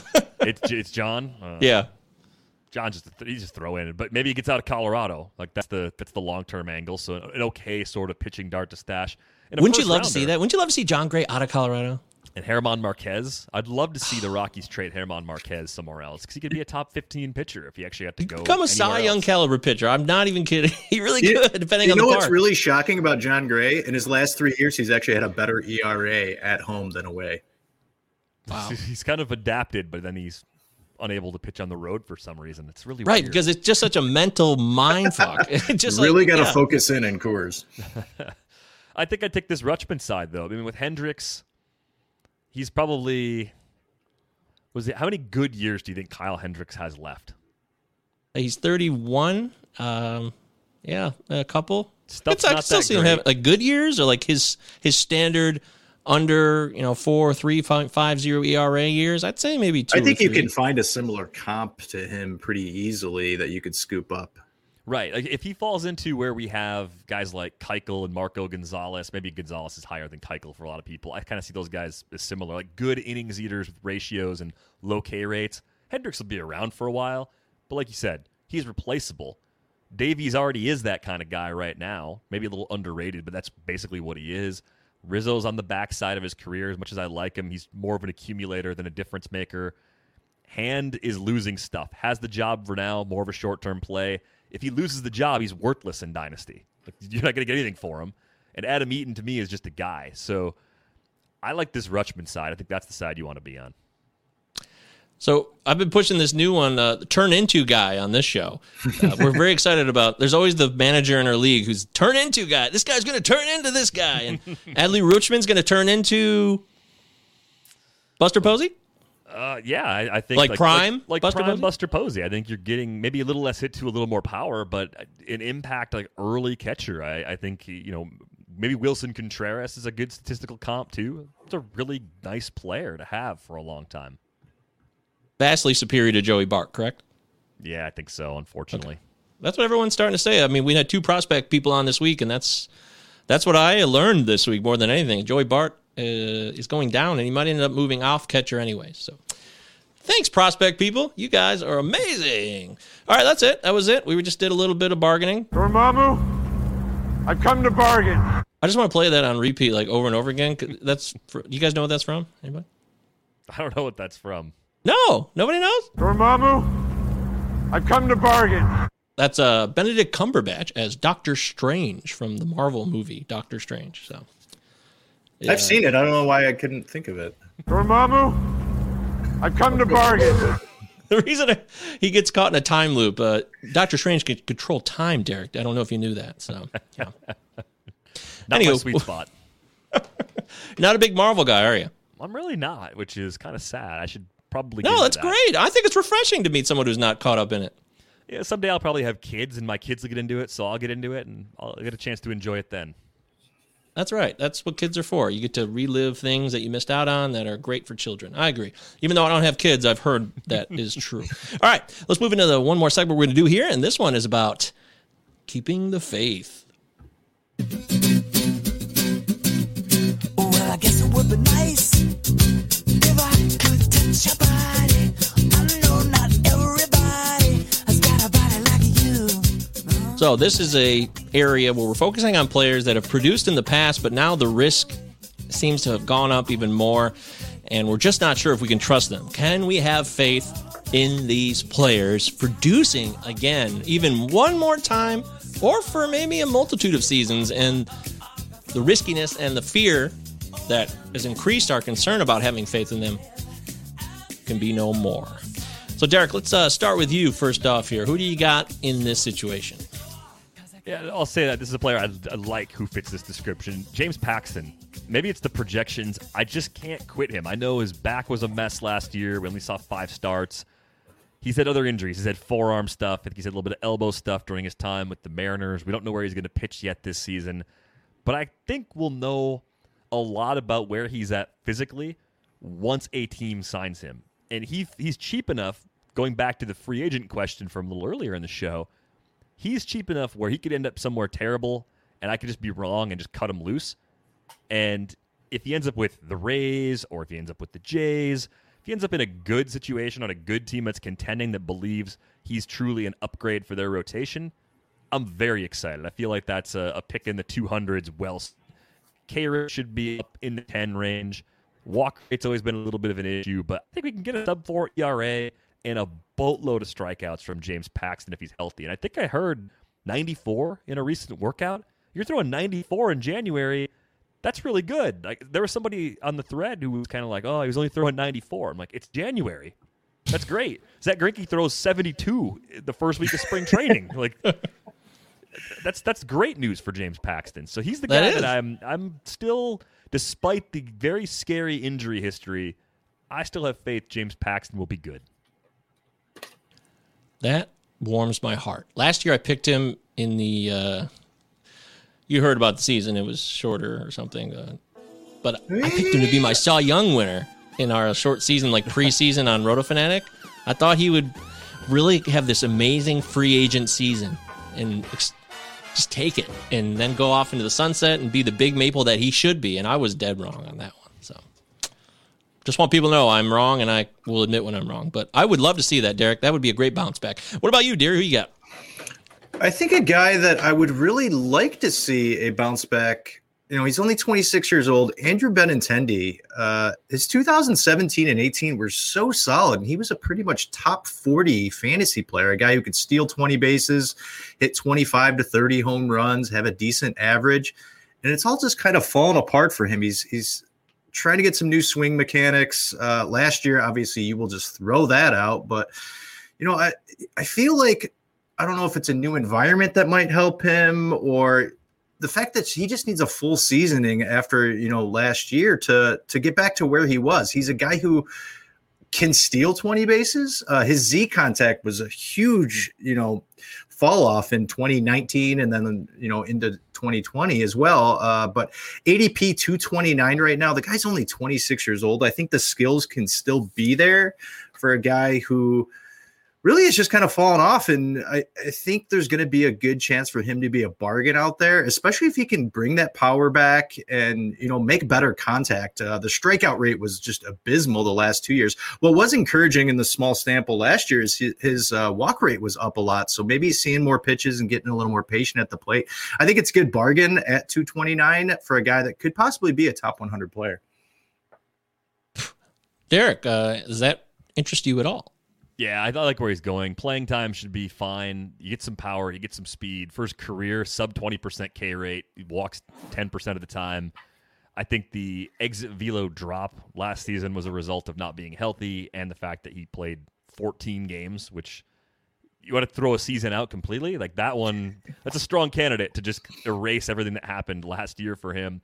A start somewhere else wouldn't be a bad thing either. I mean, I think no matter where he goes, Andrew Benintendi is going to be an everyday player again. So just by virtue of a high volume of playing time, he seems undervalued at 200. I do think he can get back into that 75 to 100 range overall this season. Maybe he's never the next Christian Yelich, as I think I might have one time thought he could be.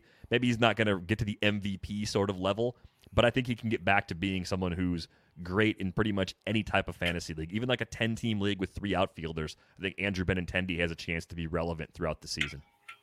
Wow. I was not expecting that from you. All right. It seems like everybody shits on Benintendi every chance they get, but we have 2 people on the show saying, hey, there's hope. A little bit. Wow. My guy is Yoshi Tsutsugo. Now, he came over from Japan as a signee last year, and what 2020 was all about. I won't say why. There was a season last year. Trying to prevent the siren. Tsutsugo was a stud in Japan. He had 45 home run seasons over there. A massive power over there. 38 home run seasons. He was a walk guy. He could get on base at a real solid clip. And in OBP leagues and points leagues in particular, I really am targeting Tsutsugo because I think he's very valuable and he's just being dismissed. Now, I know people don't like the Rays because they mess with their lineups a lot, and there's Yandy Diaz and G-Man Choi at first, and Tsutsugo's a corner/DH, but they did clear out some players and make some room, and I think they know what they have in this guy. We haven't seen the best of what he has to offer, and at this point, you're not taking much of a risk here because the value on him is fantastic because people are dismissing him. So I think I would look for Tsutsugo to have a nice bounce-back season. Let's see a full season from him. Give me all the Tsutsugo that I can handle. Anybody interested in that, or is that stupid? I don't think it's stupid. I think one of the things that really kind of caught the Rays' eye from Japan was some of the underlying numbers, the exit velocities and things that he was putting up overseas would have made him elite in the big leagues. And you wonder, for any player going to a new country to play, there's just an adjustment to life that probably makes the job a bit more difficult, aside from coming from Japan and going to MLB where you're going to face better pitching. So you add that on, and then, oh yeah, that's right, there was a pandemic happening too. So life here and everywhere wasn't normal last year. One of the most difficult combinations of factors you can put around a player and say, now go hit 95 and go hit these breaking pitches you haven't seen before. What do you think the playing time looks like, Mike? I mean, I look at Tsutsugo and I see probably a 15-team mixed league kind of guy that's in and out of your lineup depending on matchups. If they catch a couple lefties for part of the week, he's going to your bench. But he's probably good enough when they hit 3 righties on any given stretch where you're going to want to play him. So do you see him playing any more than that, or do you see him as kind of like a 450, 500 plate appearance kind of guy? Yeah, that's a good point. Draft and holds, best balls. I like him in those situations more maybe than like 12-team mixed leagues. Roto leagues, I would like him a little less as well. I think you're right to say that. I've been doing a lot of draft and holds lately, so I guess my mind's been more focused in that area. And with this 508 ADP, you're not risking any type of risk at all. There's no risk. I mean, if this guy gives you 400 plus at bats, it's a winner. And in best ball situations, if he can go on a streak, that's great. I like streaky players in best ball. But in draft and holds, if he gets more opportunity, somebody gets hurt, someone always does. And I don't believe that Yandy Diaz or G-Man Choi or anybody else is a threat to him too much beyond that. I mean, Francisco Mejia, worthless. Mike Brosseau, I like him a lot, actually, but he can play other positions. So I think Yoshi Tsutsugo will be the guy in the DH position once he's established himself properly. Well, and how the Rays run their squad is just everybody gets playing time, and they just circle it around to guys that can play several different positions. He can play in the outfield. He can play third base. He can DH. Kevin Kiermaier is not going to give you anything besides just being a defensive guy. So throw, him in left field. And I don't know if a Rosarina could play. Actually, they got Margot. Margot could play center. So, and like you said, ADP, almost 500? You're not risking anything at all. And there could be really nice upside there. I think, Derek, all the projections, like from ATC and Steamer and the BAT, the OBP's like 330 or less. I think he can easily surpass a 330. I expect a 350 or higher OBP. I really do. I think there's an adjustment coming. And this goes back to what we talked about earlier in the show, recency bias. This guy's being completely dismissed. I think there's value there. I'm not saying that he could, outright win the job. I think the playing time is the number one concern of all the concerns you guys brought up. Otherwise, I think the talent's there, and the ability's there, and it'd just be a matter of him getting enough at bats. So, format dependent, guaranteed. Let's go back to you, Derek. Give me another guy. Oh, another late injured guy that has risk that I like. I would say Justin Upton's kind of interesting to me. Old, boring, has missed some time, but some of the underlying numbers are still okay. We're talking about a guy that goes after pick 350. I think he's going to hit higher up in the order than he probably should, and that's good for us. That's good for runs. It's good for RBIs. But with Upton, he was coming off a pretty significant knee injury going into the shortened season. I think now he's finally healthy again. We know they're going to wait a little while before Joe Adell really starts pushing for that playing time. It makes sense. I still like Adell long term for what it's worth, too. Upton feels like he's been around forever because he has. He debuted at, 19? So he's playing at 33 this year. But look at last year. 87th percentile in average exit velocity. Over 50% in the barrel rate metric as well. So I just think you could, again, 55th percentile, not 50% barrel rate. That'd be insane. There's a little bit more left in the tank than you think when you look at a glance. You see the slash line, 204, 289, 422. He looks done. I see 9 homers and 166 plate appearances. I see Upton in a really good lineup where that run production could exceed expectations. I think it's a low batting average, big power sort of profile that you can get at a discount. Nice to have some guys like that in your back pocket in case you're pursuing speed and pitching throughout the early and middle rounds and just need to backfill with some decent power late. The number 1 overall pick of the 2005 draft. This guy's been around for a long time now, but he's still only 33. He's been around so long that you would think he's like 37, but he's not. You're right. I've heard some people that I talked to last week. One guy said Upton is done. There's nothing left in the tank whatsoever, and he was adamant about it. So we're going to see who's right on that one. I'm not saying that I agree with him necessarily. I'm curious. Upton is very suspect on the steals for me, but I do believe there's a power set still available. That would be my instant response to that. Deria, who else you got? I'm going to go with Josh Donaldson. So ADP 191 now. He is now 35 years old.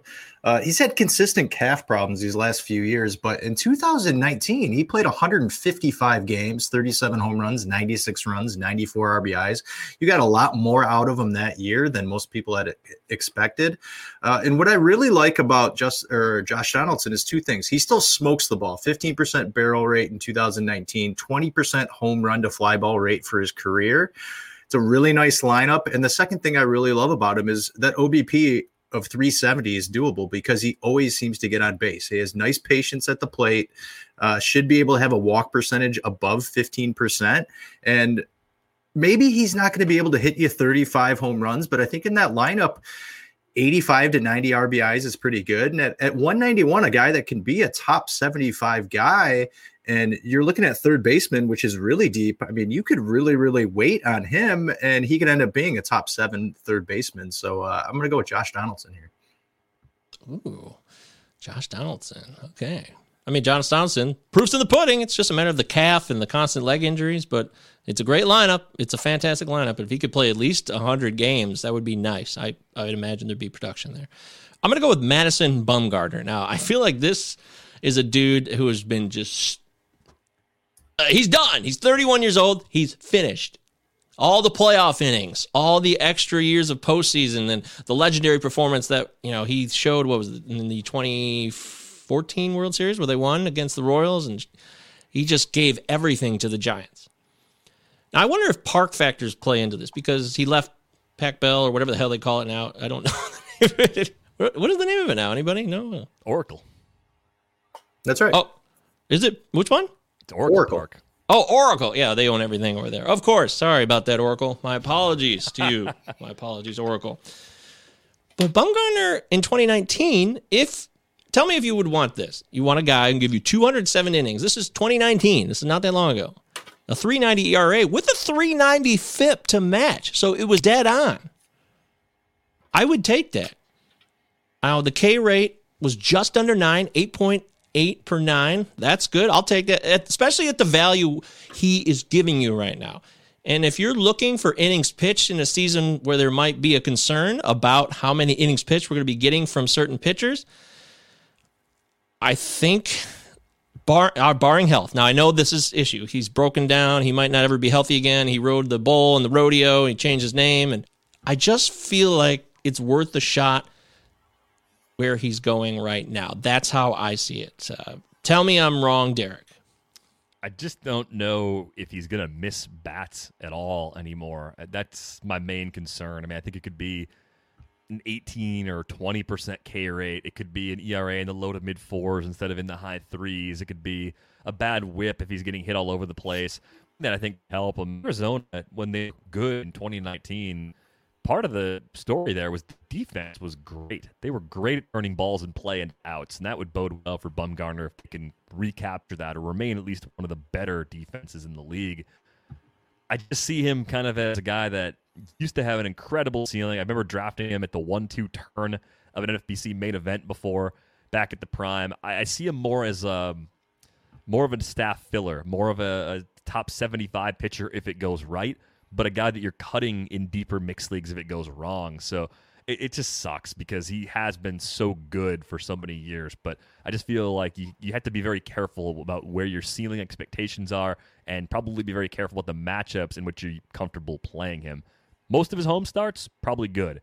Road starts against the Dodgers, obviously Coors, those are absolute no-nos. But even like road against Atlanta, I don't think I'd throw Madison Bumgarner outside of Chase Field against a team like Atlanta or a team like the Mets. So I just think he's more of a 55 or 60% usage sort of back-end starter now. 389 ADP. So, again, I think this is low risk. And if you're talking draft and hold where you're stuck with everybody you got, maybe that is more of a concern. But I feel like it's worth a flyer because you're not going to hit on all 50 of your picks. I mean, nobody does. And if he happens to give you 150 innings in 2021, that would be fantastic. Now, the K rate and what kind of innings those are suspect. But if he can keep the ERA under 4, if he could do that, which he's done most of his career, if he's able to do that and reinvent himself and find that new edge a different way, he has to accept who he is too. And so I know there's a lot of caveats that I'm throwing out here, and maybe the more I say it out loud, the more stupid I sound, and I can live with that. But I just think at the around 400 ADP, it's not that big of a risk. Everybody's been letting him fall, and all the draft and holds I've been doing in the best balls, he just falls and falls and falls and falls, and eventually I think I took him once because I said, screw it, why not? Let's just see what happens. I think this is a guy who has the pedigree of being such a successful pitcher for, 8-9 years in San Francisco and winning those championships that he's going to have to change his profile of how he pitches. One thing that was a little concerning to me is his fastball rate was down last year. It was down 2-3 miles per hour. He wasn't even hitting 90. So I'll be interested to see how hard he's throwing as the season begins. But only 31 years old, and a guy with the pedigree that he has, I think this is his opportunity to start using some of his secondary pitches, really start framing pitches better against bats to where he can really extend his career and become a good value. Obviously, the ADP is way down there, so there has to be some type of value there with that. I'm concerned with the strikeouts and, to Derek's point of whether he's going to miss bats, but if somehow that ERA can be below 4, which it's been almost his whole career throughout last year, you're all day buying into that. Unfortunately, most projections have him high 4s, even low 5s right now, which is kind of scary. And I don't do names either. I want that to be clear. I'm not trying to take a guy who has a name because I'm very weary of players that have a name that they're living off of with no production. So, then again, this is a deep shot. Having faith in a guy in a long shot. One more guy. Anybody else, Derek, real quick? Or anybody else that I have stashed away in this range? I was just thinking about. Let's see. No, I guess I don't have anyone that immediately comes to mind. Does Gavin Lux count? Like failed prospects in general, like they're not really that risky. I still believe in Lux. I still believe in Joe Adele. With Adele, you may have to wait for the playing time even longer than you wait for Lux. Lux is falling like a mofo, though. He is. He's falling a ton. You can't have 5 or 6 guys like him on your roster, but you definitely want to have 1 or 2 because the payoff could be huge. No, the group of players I was thinking of, I didn't have one from this group in particular, but the guys that didn't play, the guys that opted out of 2020, they're risky, but they're all pretty interesting. David Price, Marcus Stroman, like where they're going. If they had pitched and just been decent last year, they'd probably be going earlier. Yeah. I don't think a year off for guys that know how to prepare for a season is necessarily a bad thing. So I'm kind of in on the guys that opted out. I'm okay with having more than one of those guys on my teams, especially when you think about where they are. I was excited about David Price to go pitch for the Dodgers and when he was leaving Boston, before we knew what was going to happen last year. I thought he was going to be a great value, maybe a top 25 sort of starter at a discounted price. So maybe I'm lowering my expectations slightly, but I'm really interested in both of those guys at their reduced prices this draft season. It's not like these guys just sat on their couch and did anything. They certainly kept up the mechanics with their arm, and they were still working out, and maybe taking a year off, maybe actually did some favors for their arms. And maybe even, we talk about the mental aspect of the game, the fact that they were able to not put themselves in that situation where they were, nervous about getting COVID.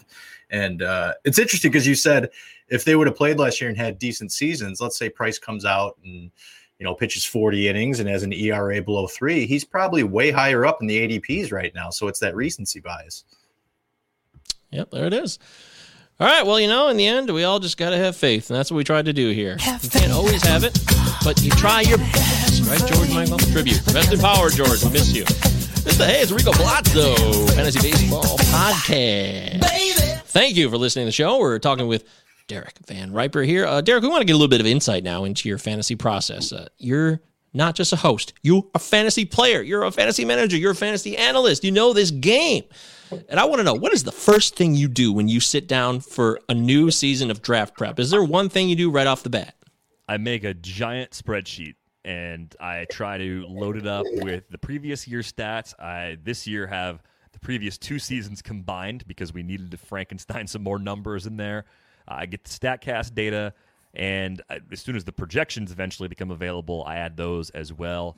I get the conditional formatting going. Love to color code everything. If I'm looking at a large data set, I want numbers to pop off the page. So little green highlights, little red highlights, those are your friend. Those are there to help you, to find values late in the case of the green dots and to avoid problems early in the case of those red dots. So that's step one for me. Just get all the information I want in front of me into one place and make it very easy to see what actually happened last season. Hell yes. That's what I'm talking about. That's quick and efficient. I like that. That's a solid answer. By the way, I learned of a new thing from Vlad Sedler, very well-respected player in his own right, RotoGut on Twitter. He uses something called RotoLab. It's an application where you can put projections and your league and everything into it, and I really liked it. I tried the sample out, and I think I'm going to use it. I'm very interested in that. Any experience with that at all, Derek? I've used the RotoWire draft software. From the time I was working there, it was free. It's part of a subscription there. RotoLab, I've seen it. I've used their software. They're very similar in terms of their functionality.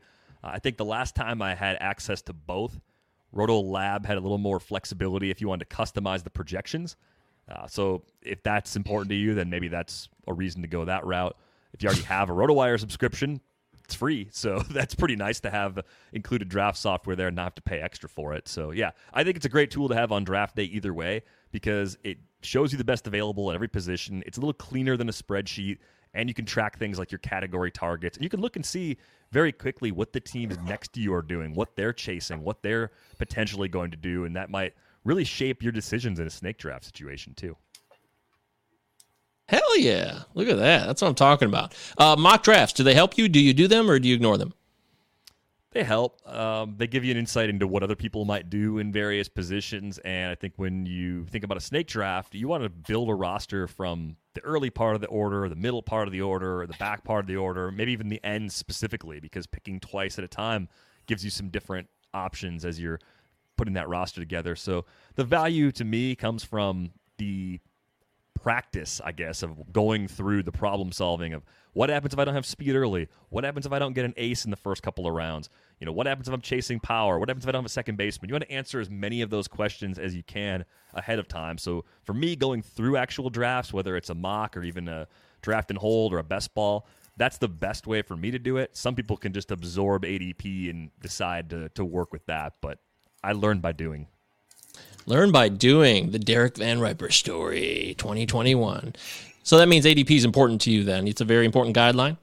Yeah, but I use it more for leverage to understand what the market or my opponents want to do more than a guide of what I should do.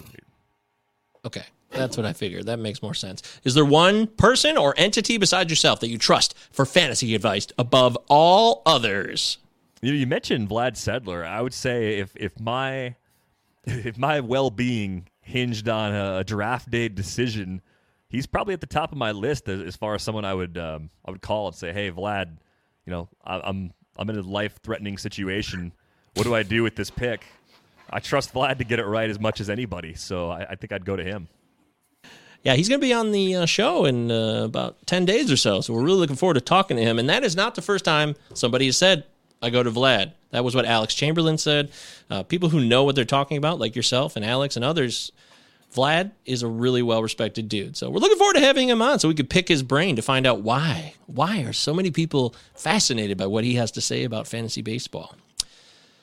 What about current gaps in our knowledge overall? Is there a gap you see for the fantasy baseball community in terms of understanding the game and advancing our understanding, our efficiency, analytics? Anything, one gap in there that you notice, or are we really almost really covering everything we need to be covering at this time? I think there's a flaw in our collective analysis in that I think as a group, we're a little bit too glued to projections as truth, and we're not necessarily, as individuals, great at projecting playing time. That's where the edge is right now. If you can predict playing time accurately, you have an edge, because projections are great. Whether you like the bat, you like Steamer, you like Baseball HQ's projections, they're all very good sets of projections. You like ATC? Great, use ATC. If you can't adjust those projections yourself, if you can't accurately figure out where the projections are steering you wrong, you're going to build a middle-of-the-pack team because you're building a team the exact same way as everybody else in the room. So for me, the edge comes from playing time, and that's where I think as a group we still have the most work to do. That is beautiful. See, that's the kind of answer I wanted. Thank you. So far, you're knocking it out of the park, but it's not over yet. Not over. Is there 3 statistical tools, stats that you rely on more than any others in terms of, like, I guess stats, whether they're advanced or classic? 3 that stand out for hitting or pitching, doesn't matter. K rates for hitters and pitchers are huge for me. I want to know how often pitchers are striking guys out, and I want to know how often hitters are putting the ball in play. So that's a big one. I would say for hitter, barrel rates are really important because you're just looking for well-struck balls. And I realize, like, you can get into blast rate and some things that are even more specific, and those are great tools to have too. But just if I'm looking at a glance, give me a barrel rate, because that to me is generally going to line up with the kind of hitter that I want to have on my team. There are some great barrel rate guys who are terrible, probably because they hit a million fly balls and are really slow, and defenses can play them a certain way. Maybe they pull everything, but usually that's not going to let me down. I would say the other thing I want, walk rates. And it applies to hitters and pitchers, but for pitchers, I'll combine K minus BB and say K minus BB percentage. If I only had one number to go off of for pitcher skills, that's probably the number that I would want to have to build rankings off of. You know what's interesting about that, though? We had Ryan Bloomfield on earlier this week, and he said when it comes to roto leagues, we shouldn't be focusing on walk rates so much because they're not going to be as valuable. You know, you could get on base, like he said, Kevin Biggio was an example. He could get steals from that, but otherwise, you're not getting any value from that. What do you think of that? Do you think that makes sense, or? I think what it does, it's another kind of problem in our collective analysis. I would say, like, Tim Anderson is a player that I've been wrong about for a couple of years. And the reason I think I was wrong about Tim Anderson was because for all these things he was doing well, I kept getting glued to this problem that he doesn't walk enough. It's like, well, it doesn't matter. If he's got 20 home run power and 20 steal speed and he puts the ball in play enough, low enough K rate, 20-ish% K rate, I don't care that he walks 3% of the time instead of 7% of the time. He plays shortstop. He's not losing playing time because he doesn't walk. Maybe he's a little lower in the batting order, but there's way more good in that profile than bad. So I see where Bloomfield's coming from. Talk about another smart. I mean, there's a dozen at least very smart people. Like, if I had a specific question, Bloomfield would be on the list of people I'd call. Ian Kahn for a trade, Fred Zinke for trades. Man, there's so many people. Like, I'm lucky I don't have to rely on one person for advice if I seek counsel. There's so many bright people in this industry that can help us out. Yeah, you do a podcast with one of the brightest, right? I mean, I got a pitching question. Yeah, I mean, I talk to Eno a lot, so I'd probably go to him with a very specific pitching question if I wanted someone to break something down. Exactly. Well, I think like this, it helps that we watch these games as well, because a guy like Tim Anderson, you watch him, you're like, yeah, that's a ball player who's going to produce for me. DJ LeMahieu's another guy where, like, his barrel percentage is terrible and he doesn't hit the ball very hard, but he'll bat 330 for you every year and hit 20 home runs. So it's just seeing what these guys can actually do as major league players without just looking way too deep into their numbers and simpling it down and just going towards those normal 5x5 cats and say, oh, well, this is what this guy can do for me. Don't be married to anything so much that you can't get a divorce and start fresh. Everybody deserves a second chance, including stats. Is there something about Eno that we don't know that you could tell us? It's a job interview here. Yeah. Where do you see yourself in 5 years? I mean, Eno loves to sing, but that gets through on the pod, so I guess people know that. It doesn't come through all the time because sometimes it's before the show begins. But he was dropping some Weezer earlier this week, so yeah, saw that. Yeah, you're like, wow, there's a bunch more Weezer albums than I was aware of. I was blown away at how much bigger the discography really was. They put out an album like every year. It's just no one listens to them unless you're like 22, I guess. I don't know. I hear a single here and there, and I'm like, okay, Weezer dropped a new album. Okay, first one in 5 years, maybe? Nope. Yeah, you're like you said, it's like one a year. That Beverly Hills song, that was so awful. I still think of it. When I think of modern Weezer, I think Beverly Hills. That's when it was over. I wanna be. Weezer comes up a lot on our pod. I don't know why. Because Children people are of the baffled. 90s, Just like a great hitter or pitcher that baffles other players, Weezer baffles America. But I think Eno probably deserves credit because he understands hitting just as well as pitching, doesn't he? Because people ever talk about his pitching analysis, but he understands hitting too, right? Yeah, he does. Nobody ever says that anymore. Hey, you know what Eno said about a hitter? I want to know what Eno says about hitters. That's what I'm curious about. So. They say that with Sporer, too. For years, it was because he had the pitcher guide. It was like, oh, well, Paul knows about pitching. It's like, well, he understands hitting, too. Right. I know, there's the other side of the coin. He knows how to put on his pants and his shirt. Yes. Wow. Amazing. Isn't that incredible? So what is the value of projection systems to you? You kind of were alluding to that, like they get overhyped. Yeah, I mean, I like them because they're going to help me find my own blind spots, and they're going to give me a lot of insight into what the market's going to do, a lot like ADP. I mean, if I can look at a set of projections, and if I know most people in the room are going to just lean heavily on those projections for their values, all I got to do is run the Fangraphs auction calculator or run some draft software, and now I've got a cheat sheet that basically tells me what the whole room wants to bid on a player. That's pretty valuable. So I love projections. There's nothing wrong with them at all. I just think we have to understand that they have limitations, and we have to try and break them as much as we can. Beautiful. And what about the 2020 season going into 21? How are you viewing pitching and innings pitched? Do you have a concept laid out? I mean, we are all in the dark here in this. We're all trying to feel our way through it because we just don't know how it'll play out. But do you think you have a sense, or give us your best guess on how you're viewing it? I think teams are going to try and do some pretty clever things with either six-man rotations or some tandems or skipping some guys when the schedule allows them to do it. We're going to have some late 20s, early 30s, mid-30s workhorses who just do what they normally do. But I think for young up-and-coming pitchers especially, for guys who are coming back from Tommy John, we're going to see workload restrictions that are a lot different than we've seen in the past. So for me, I don't have a catch-all sort of rule that I'm applying to the pitching pool as a whole, but I'm hyper aware of the Angels with Ohtani going to six-man rotation, the Mariners talking about a six-man rotation, maybe even the Padres throwing one out there to begin the season. Like, I'm just looking for those cues from teams that will give me an idea that they're going to do something different, because I think they're going to all have to try and figure it out as they go if they don't have a good plan going in, which, frankly, other than the Rockies, I think every team has a plan going in. Do you have a favorite format to play in? 15-team mixed leagues. Auctions, though, over drafts. I am a better auction player than a snake draft player, at least based on results to this point in my life. We got to do a baseball auction. I really want to do one. I've never done football. been in one. I've never been in one. Yeah, I've never done one either. I've done football, but never done baseball. I've been the most successful in football in auction drafts, and I haven't done one in years. Maybe this is the year, Mike. We do it. Yeah, I think maybe we're going to do a Palazzo auction draft. Or like a league, because I've never done one, and I really want to get in on it because I find it to be more advantageous for many, many, many reasons, which we won't dive into right now, but it does have its benefits. I covered that. Of all the old school stats, is there one that you still rely on more than any? Still has value to you? Homers. I mean, they're still a big part of our game. Nobody said that. You're the first to say that. Homers are cool. Yeah. What does everybody else say?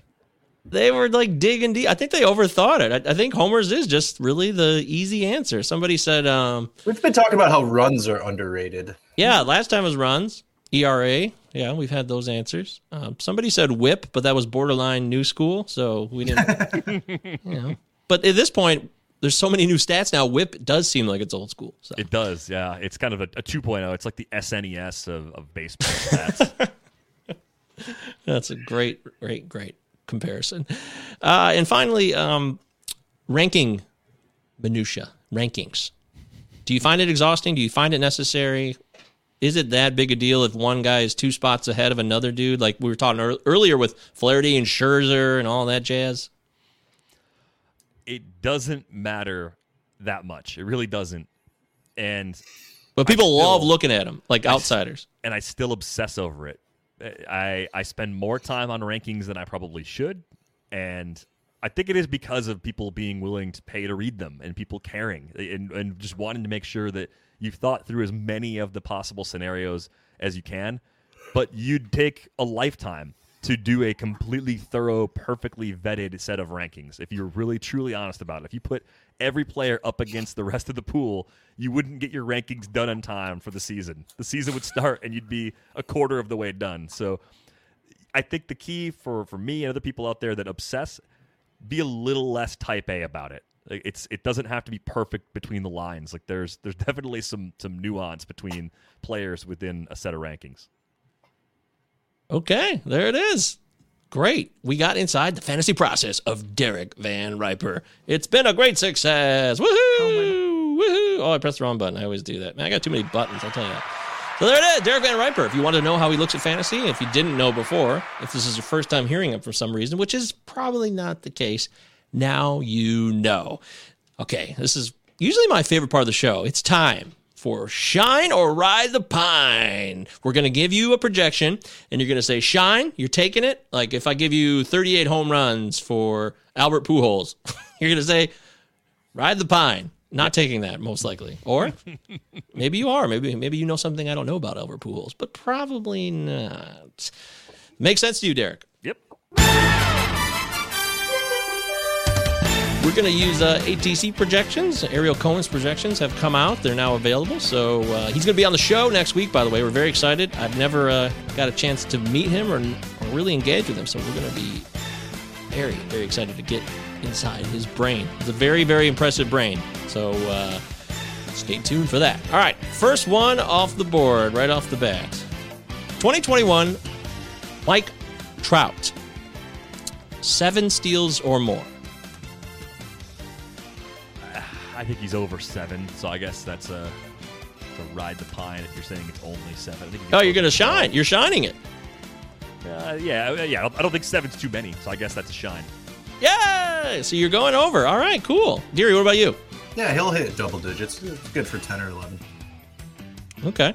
Nolan Arenado, we talked about him earlier. We don't know where he may be somewhere different, but without that knowledge, could we expect a 9.1% or higher walk percentage, Derek? I don't even think about his walk rate. This goes into the Bloomfield point. Like I've literally never thought about Nolan Arenado's walk rate because I just wanted to put the damn ball and play in that park. He's over. Do you want to know his career walk percentage? I'd say he's over 9% in 4 of the last 5 seasons. So I'd say it's a shine. I think he's over 9%. You did it! See, look, it wasn't that hard. Deary, what about you? Sure. Well, no, it's just like Derek. I've never thought about whether he walks or not. I just look at those power numbers, the average, how hard he's killing the ball. No one ever thinks about whether he walks or not, but it's okay. It's 9%. Weird. Isn't that strange? Okay, Adam Wainwright. He just signed another deal to come back for one more season. He's still going at 39 years old.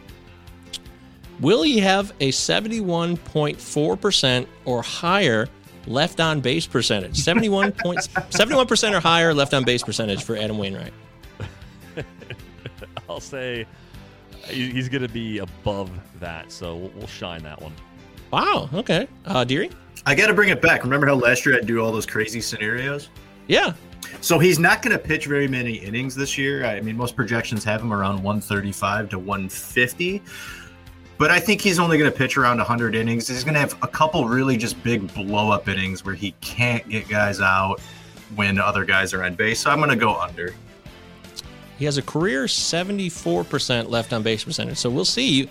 One of you are going to be right. One of you will be wrong. Eddie Rosario, as far as we know as of this taping, has not signed a deal. And we don't know where he will play. So this could be difficult, Derek. But based on the assumption he will play somewhere and get at bats in 2021, based on that assumption, can we expect 29 home runs or more from Eddie Rosario this year? I'd say it's Pine. I mean, he's a nice player. Probably going to get you 24 or 25, but has to end up in a hitter-friendly environment to get to that 29. Yeah, that 29 does seem a little bit high. Deary, what about you? I'd say no way. Ride the pine on that one. I'm not a big Rosario fan. Although he's put up a couple really nice years, 29 seems like a lot. His career high was in 2019. 32, that's right. Matt Moore. I don't know if you guys heard, but Matt Moore is back in the bigs. Did you guys hear that? Philly. He's back in the majors with Philadelphia after, I believe he played in Japan last year, right? Yep. And he had a nice little season over there. So now that he's back, can we expect 14 or more starts from him in 2021, Derek? I'd say Pine. I want him to make more than 14 starts, but he's had a lot of issues staying healthy over the years. Deary? This poor guy. I feel so bad for him. Remember he signed with the Tigers in 2019 and pitched 10 innings before everything blew up, and then he wasn't here last year. It's too bad. I mean, he hasn't been healthy since, 2013? 2016 and 17 he was pretty healthy, but he didn't look very good at all. 14 starts, that seems like a lot. I don't even know if he'll pitch in 14 games. He hasn't clipped 14 games started since 2017 when he had 31 for the Giants, but he also had a 5.52 ERA, so you might not be interested in that. Steven Matz was traded from New York. He is now a Blue Jay, so he's going to get a chance to start? ATC says yes. Can I get an 8.99 or higher K9 from Matz this season, Derek? Basically a 9 or higher. I'm going to say ride the pine on this one. Not by a lot, but I'm not a big Matz guy. I think the only way he does that is if he becomes a full-time reliever. And I think he's getting to the point in his career where maybe more of a two-pitch guy, give him a little velocity bump in the bullpen. Maybe he could have a Drew Pomeranz-esque jump. I don't know if he has a secondary that's as good as Pomeranz's curveball, though, so I'm under. Deary? Yeah, I don't like the division. He's been over 8.99 once in his career, and that was in 30 innings in 2020. So he's more of kind of a 7.5 to 8.5 guy. So I'll go ride the pine. Darn it. And a guy we talked about earlier, Jock Peterson, is on with the Cubs. Projections as of today, I don't know if they were updated or not, but this is the current projection regardless of where he was. Can we expect Jock Peterson to have a K percentage of 23% or less? I'd say we could probably shine that. I mean, it's not way off from where he's been for his career. We saw 3 years under that prior to the shortened season, so I'll lean on that more recent track record. Deary? That number's right on. Flip a coin, sure. I'll go shine. I'll root for Jock Peterson. He's got a cool name. Trevor Bauer, Cy Young winner in 2020. That's right. Still hasn't signed. Could be signed by anybody. We have no idea. Probably not the Angels, though, based on the information we have with him and Mickey Callaway not being so tight. But in 2021, can we expect Trevor Bauer to give us 199 innings pitched, Derek? If anyone is a good bet for innings, it's Bauer. So I'll say shine because I think that's his best skill as a pitcher. There's a lot of other stuff in his profile that I'm not as comfortable buying into. I think he misses bats as a legitimate skill. That's pretty clear at this point. 4 years running with a double-digit K per 9. But his third best skill is giving up homers. Like, he owns that. So, anyway, without going down the why I don't like Trevor Bauer as much as everybody else seems to, I do think the innings will be there. So I'll say shine on that. Well, by the way, I'm on that. Can I join that bandwagon too? Because last year I actually loved him, and I was all for the Cy Young season. But this year I'm out. I was out even last year when the price wasn't that bad, so there's no way I could be in with the increased price. I did a bet with Matt Williams on who would be the higher finisher in the Razzball player rater, Glasnow or Bauer, and that wasn't even close, so I won that one, but I don't want to do the Bauer dance this year. Deary, what about you? 199 innings pitched. Yeah, I think he'll do that. Oh, okay, wow. I mean, that's the thing you can expect from Bauer, as most people say. He'll grab those innings. I don't think he's going to come out and have a 2.5 ERA or anything like it was last year in 73 innings. I think it's closer to a 3.5 to 4. This is an interesting one. Wander Franco. He's being drafted like people are expecting him to come up and contribute in 2021. I think it's still very, very cloudy on that. However, Derek, can we expect 317 plate appearances from Wander Franco in 2021? Yeah, let's shine it. I think he's up probably around May. I think they're going to give him a shot at Double-A. He'll crush there for a couple of weeks, get to Triple-A, crush there for a couple of weeks, and then he's an upgrade for this lineup. Like, for all the things the Rays do well, that lineup struck out too much. We talked about it a lot in the postseason. He takes a lot of the swing and miss out of that lineup as an elite hit tool sort of player. Even if the power is a couple years away from being there, he's the kind of guy that can be an impact bat from the jump. So I'm over on 317. Wow, okay. I was not expecting that. Deary? Yeah, that K rate in rookie ball, A ball, and A plus it's like heroic. It's 7%, 7.4, 6.7. And I think if the Rays, this is a great point that Derek made, if the Rays want to compete in a division that's gotten better with like the Blue Jays and, now that the Yankees are making moves with some pitching, they're going to need a bat that can get on base and give you, some good hits. So I think Wander Franco, my hope is they bring him up. He's only 20, he will be 20 years old, I believe, by the start of the season. So I really hope that they do bring him up. So I'll go shine as well. I want to see it happen more than anything. And then finally, Dylan Moore, always highly discussed. We promised we would talk about him on the pod, so here it is. Can we expect Dylan Moore to give us 511 PAs or more? I'm not. So I'm putting that one on the pine. I think the downside with Dylan Moore is part-time player, and if he has options left, he's legitimately, he does have options left. He's legitimately capable of ending up at AAA, which is weird to say about a guy that's shown a nice mix of power and speed so far, but we're talking about a career 31% K rate. He's only been 6% better than league average thus far, and there are a lot of younger players in this organization that could push him for that job at second base. So this, as good as it looks on paper from a fantasy perspective, has the makings of becoming a playing time disaster. Deary. I don't like Dylan Moore. I just don't like him. I think his 206 in 113 games in 19 is more of what he is compared to his amazing 6-week stretch he had last year. The barrel rate just wasn't there. Hard hit rate is not there at all. He crushed the fastball in 20, but he just didn't in 19. Low average for medium power. I mean, I guess the stolen bases are there, but I'm not a big Dylan Moore fan. And I think Derek brought up a great point about him end up being in AAA if it really kind of goes to hell for him. So I'm going to say ride the pine.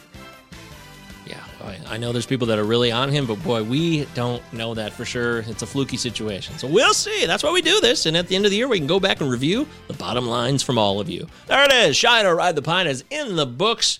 That's it. We've done a hell of a show already. I think we can call this one a show and put it in the bag. We didn't really get any tweets or emails, which I apologize. I tried to put the word out, but sometimes they don't come through. And some hosts might say, hey, say nothing about it. But no, we didn't get any tweets or emails. So, hey, shit happens. Anyways, it's been really great having you on, Derek. You're really smooth. You're laid back. You can take just about anything we threw at you, and you did it in stride, man. So I want to say kudos to you. Well done. Really enjoyed having you on. Let people know where they could find you and what's coming up for you maybe over the next 6 weeks or so. Sure, yeah, on Twitter, at Derek Van Riper. You can see my rankings at The Athletic. New set goes up on Monday the 1st, so that'll be a pretty big update since the last ones came out prior to the new year. It's been a little while. Some stuff's actually happened. Podcasts, we got Rates and Barrels, the Athletic Fantasy Baseball Podcast, and Fantasy Baseball in 15. All three of those shows go into regular season mode for the first week of February. So it's a crazy amount of podcasting coming your way if you're into that. If you're listening to this show, you're probably into podcasts, right? So, maybe you'll like some of the shows I'm on. Yeah, the party's over for you, man. Yeah, we had Al Melchior on back in November, and he's great. I love Al. It's cool that you get to do shows with some of the best people in the biz, so you're a lucky dude. I'm very lucky. And prior to working at The Athletic, I worked with great people over at RotoWire too, so I have not had bad teammates as a full-timer in this industry. Very, very lucky to even be a full-timer, but to work with good people as well. Fantastic. Deary, tell people where they can find you and what they can expect from you over the next week, 2 weeks, or month, year, 7 months, 10 years. I don't know. Yeah, see Deary 989. I don't look that far into the future, Mike. I'm kind of a day-by-day, hour-by-hour guy. Stay in the moment. Right now, I'm working on my second base rankings, and I'm trying to work through all 30 teams and giving a fancy breakdown of kind of the sleepers and best guys to go after. And I'm starting from the bottom, so I'm still kind of working on the Pirates right now. I'm thinking about just skipping the Pirates and moving on to the Tigers, but I committed myself to the Pirates, so that should be released here in the next couple of days. There it is, of course, at Palazzo Podcast on Twitter, Palazzo Podcast at protonmail.com, 2 L's, 2 Z's, Utah. Of course. Give me 2. And we love connecting with you. Please share your thoughts with us. Tell us what you want to hear on the show. We'll ask the questions. If you give us a question or anything, we'll ask it to the people who are coming on the show. We got more guests coming up. Ben Palmer, Ariel Cohen, Doug Ishikawa, Paul Sporer next week, Justin Mason. I mean, we got some big-time players. So if you want to ask them anything, even beyond fantasy baseball, I will ask it. I have no fear. We're not afraid. I'm at MJ Govier on Twitter. Hit me up. Ask me any questions. It's been a lot of fun. Thanks, Derek, and Godspeed, everybody. I've gone through this transformation. Save big on brunch for mom, all in the Kroger app. Get 16-ounce packs of flavorful Angus 90% lean ground sirloin for $4.99 each with a digital coupon. Then buy 2, get 2 free on 12 packs of delicious Coca-Cola, Pepsi, or 7-Up, all with your card. Shop these deals at your local Kroger today, or tap the screen now to download the Kroger app to save big today. Kroger, fresh for everyone. Prices and product availability subject to change. Restrictions apply. See site for details.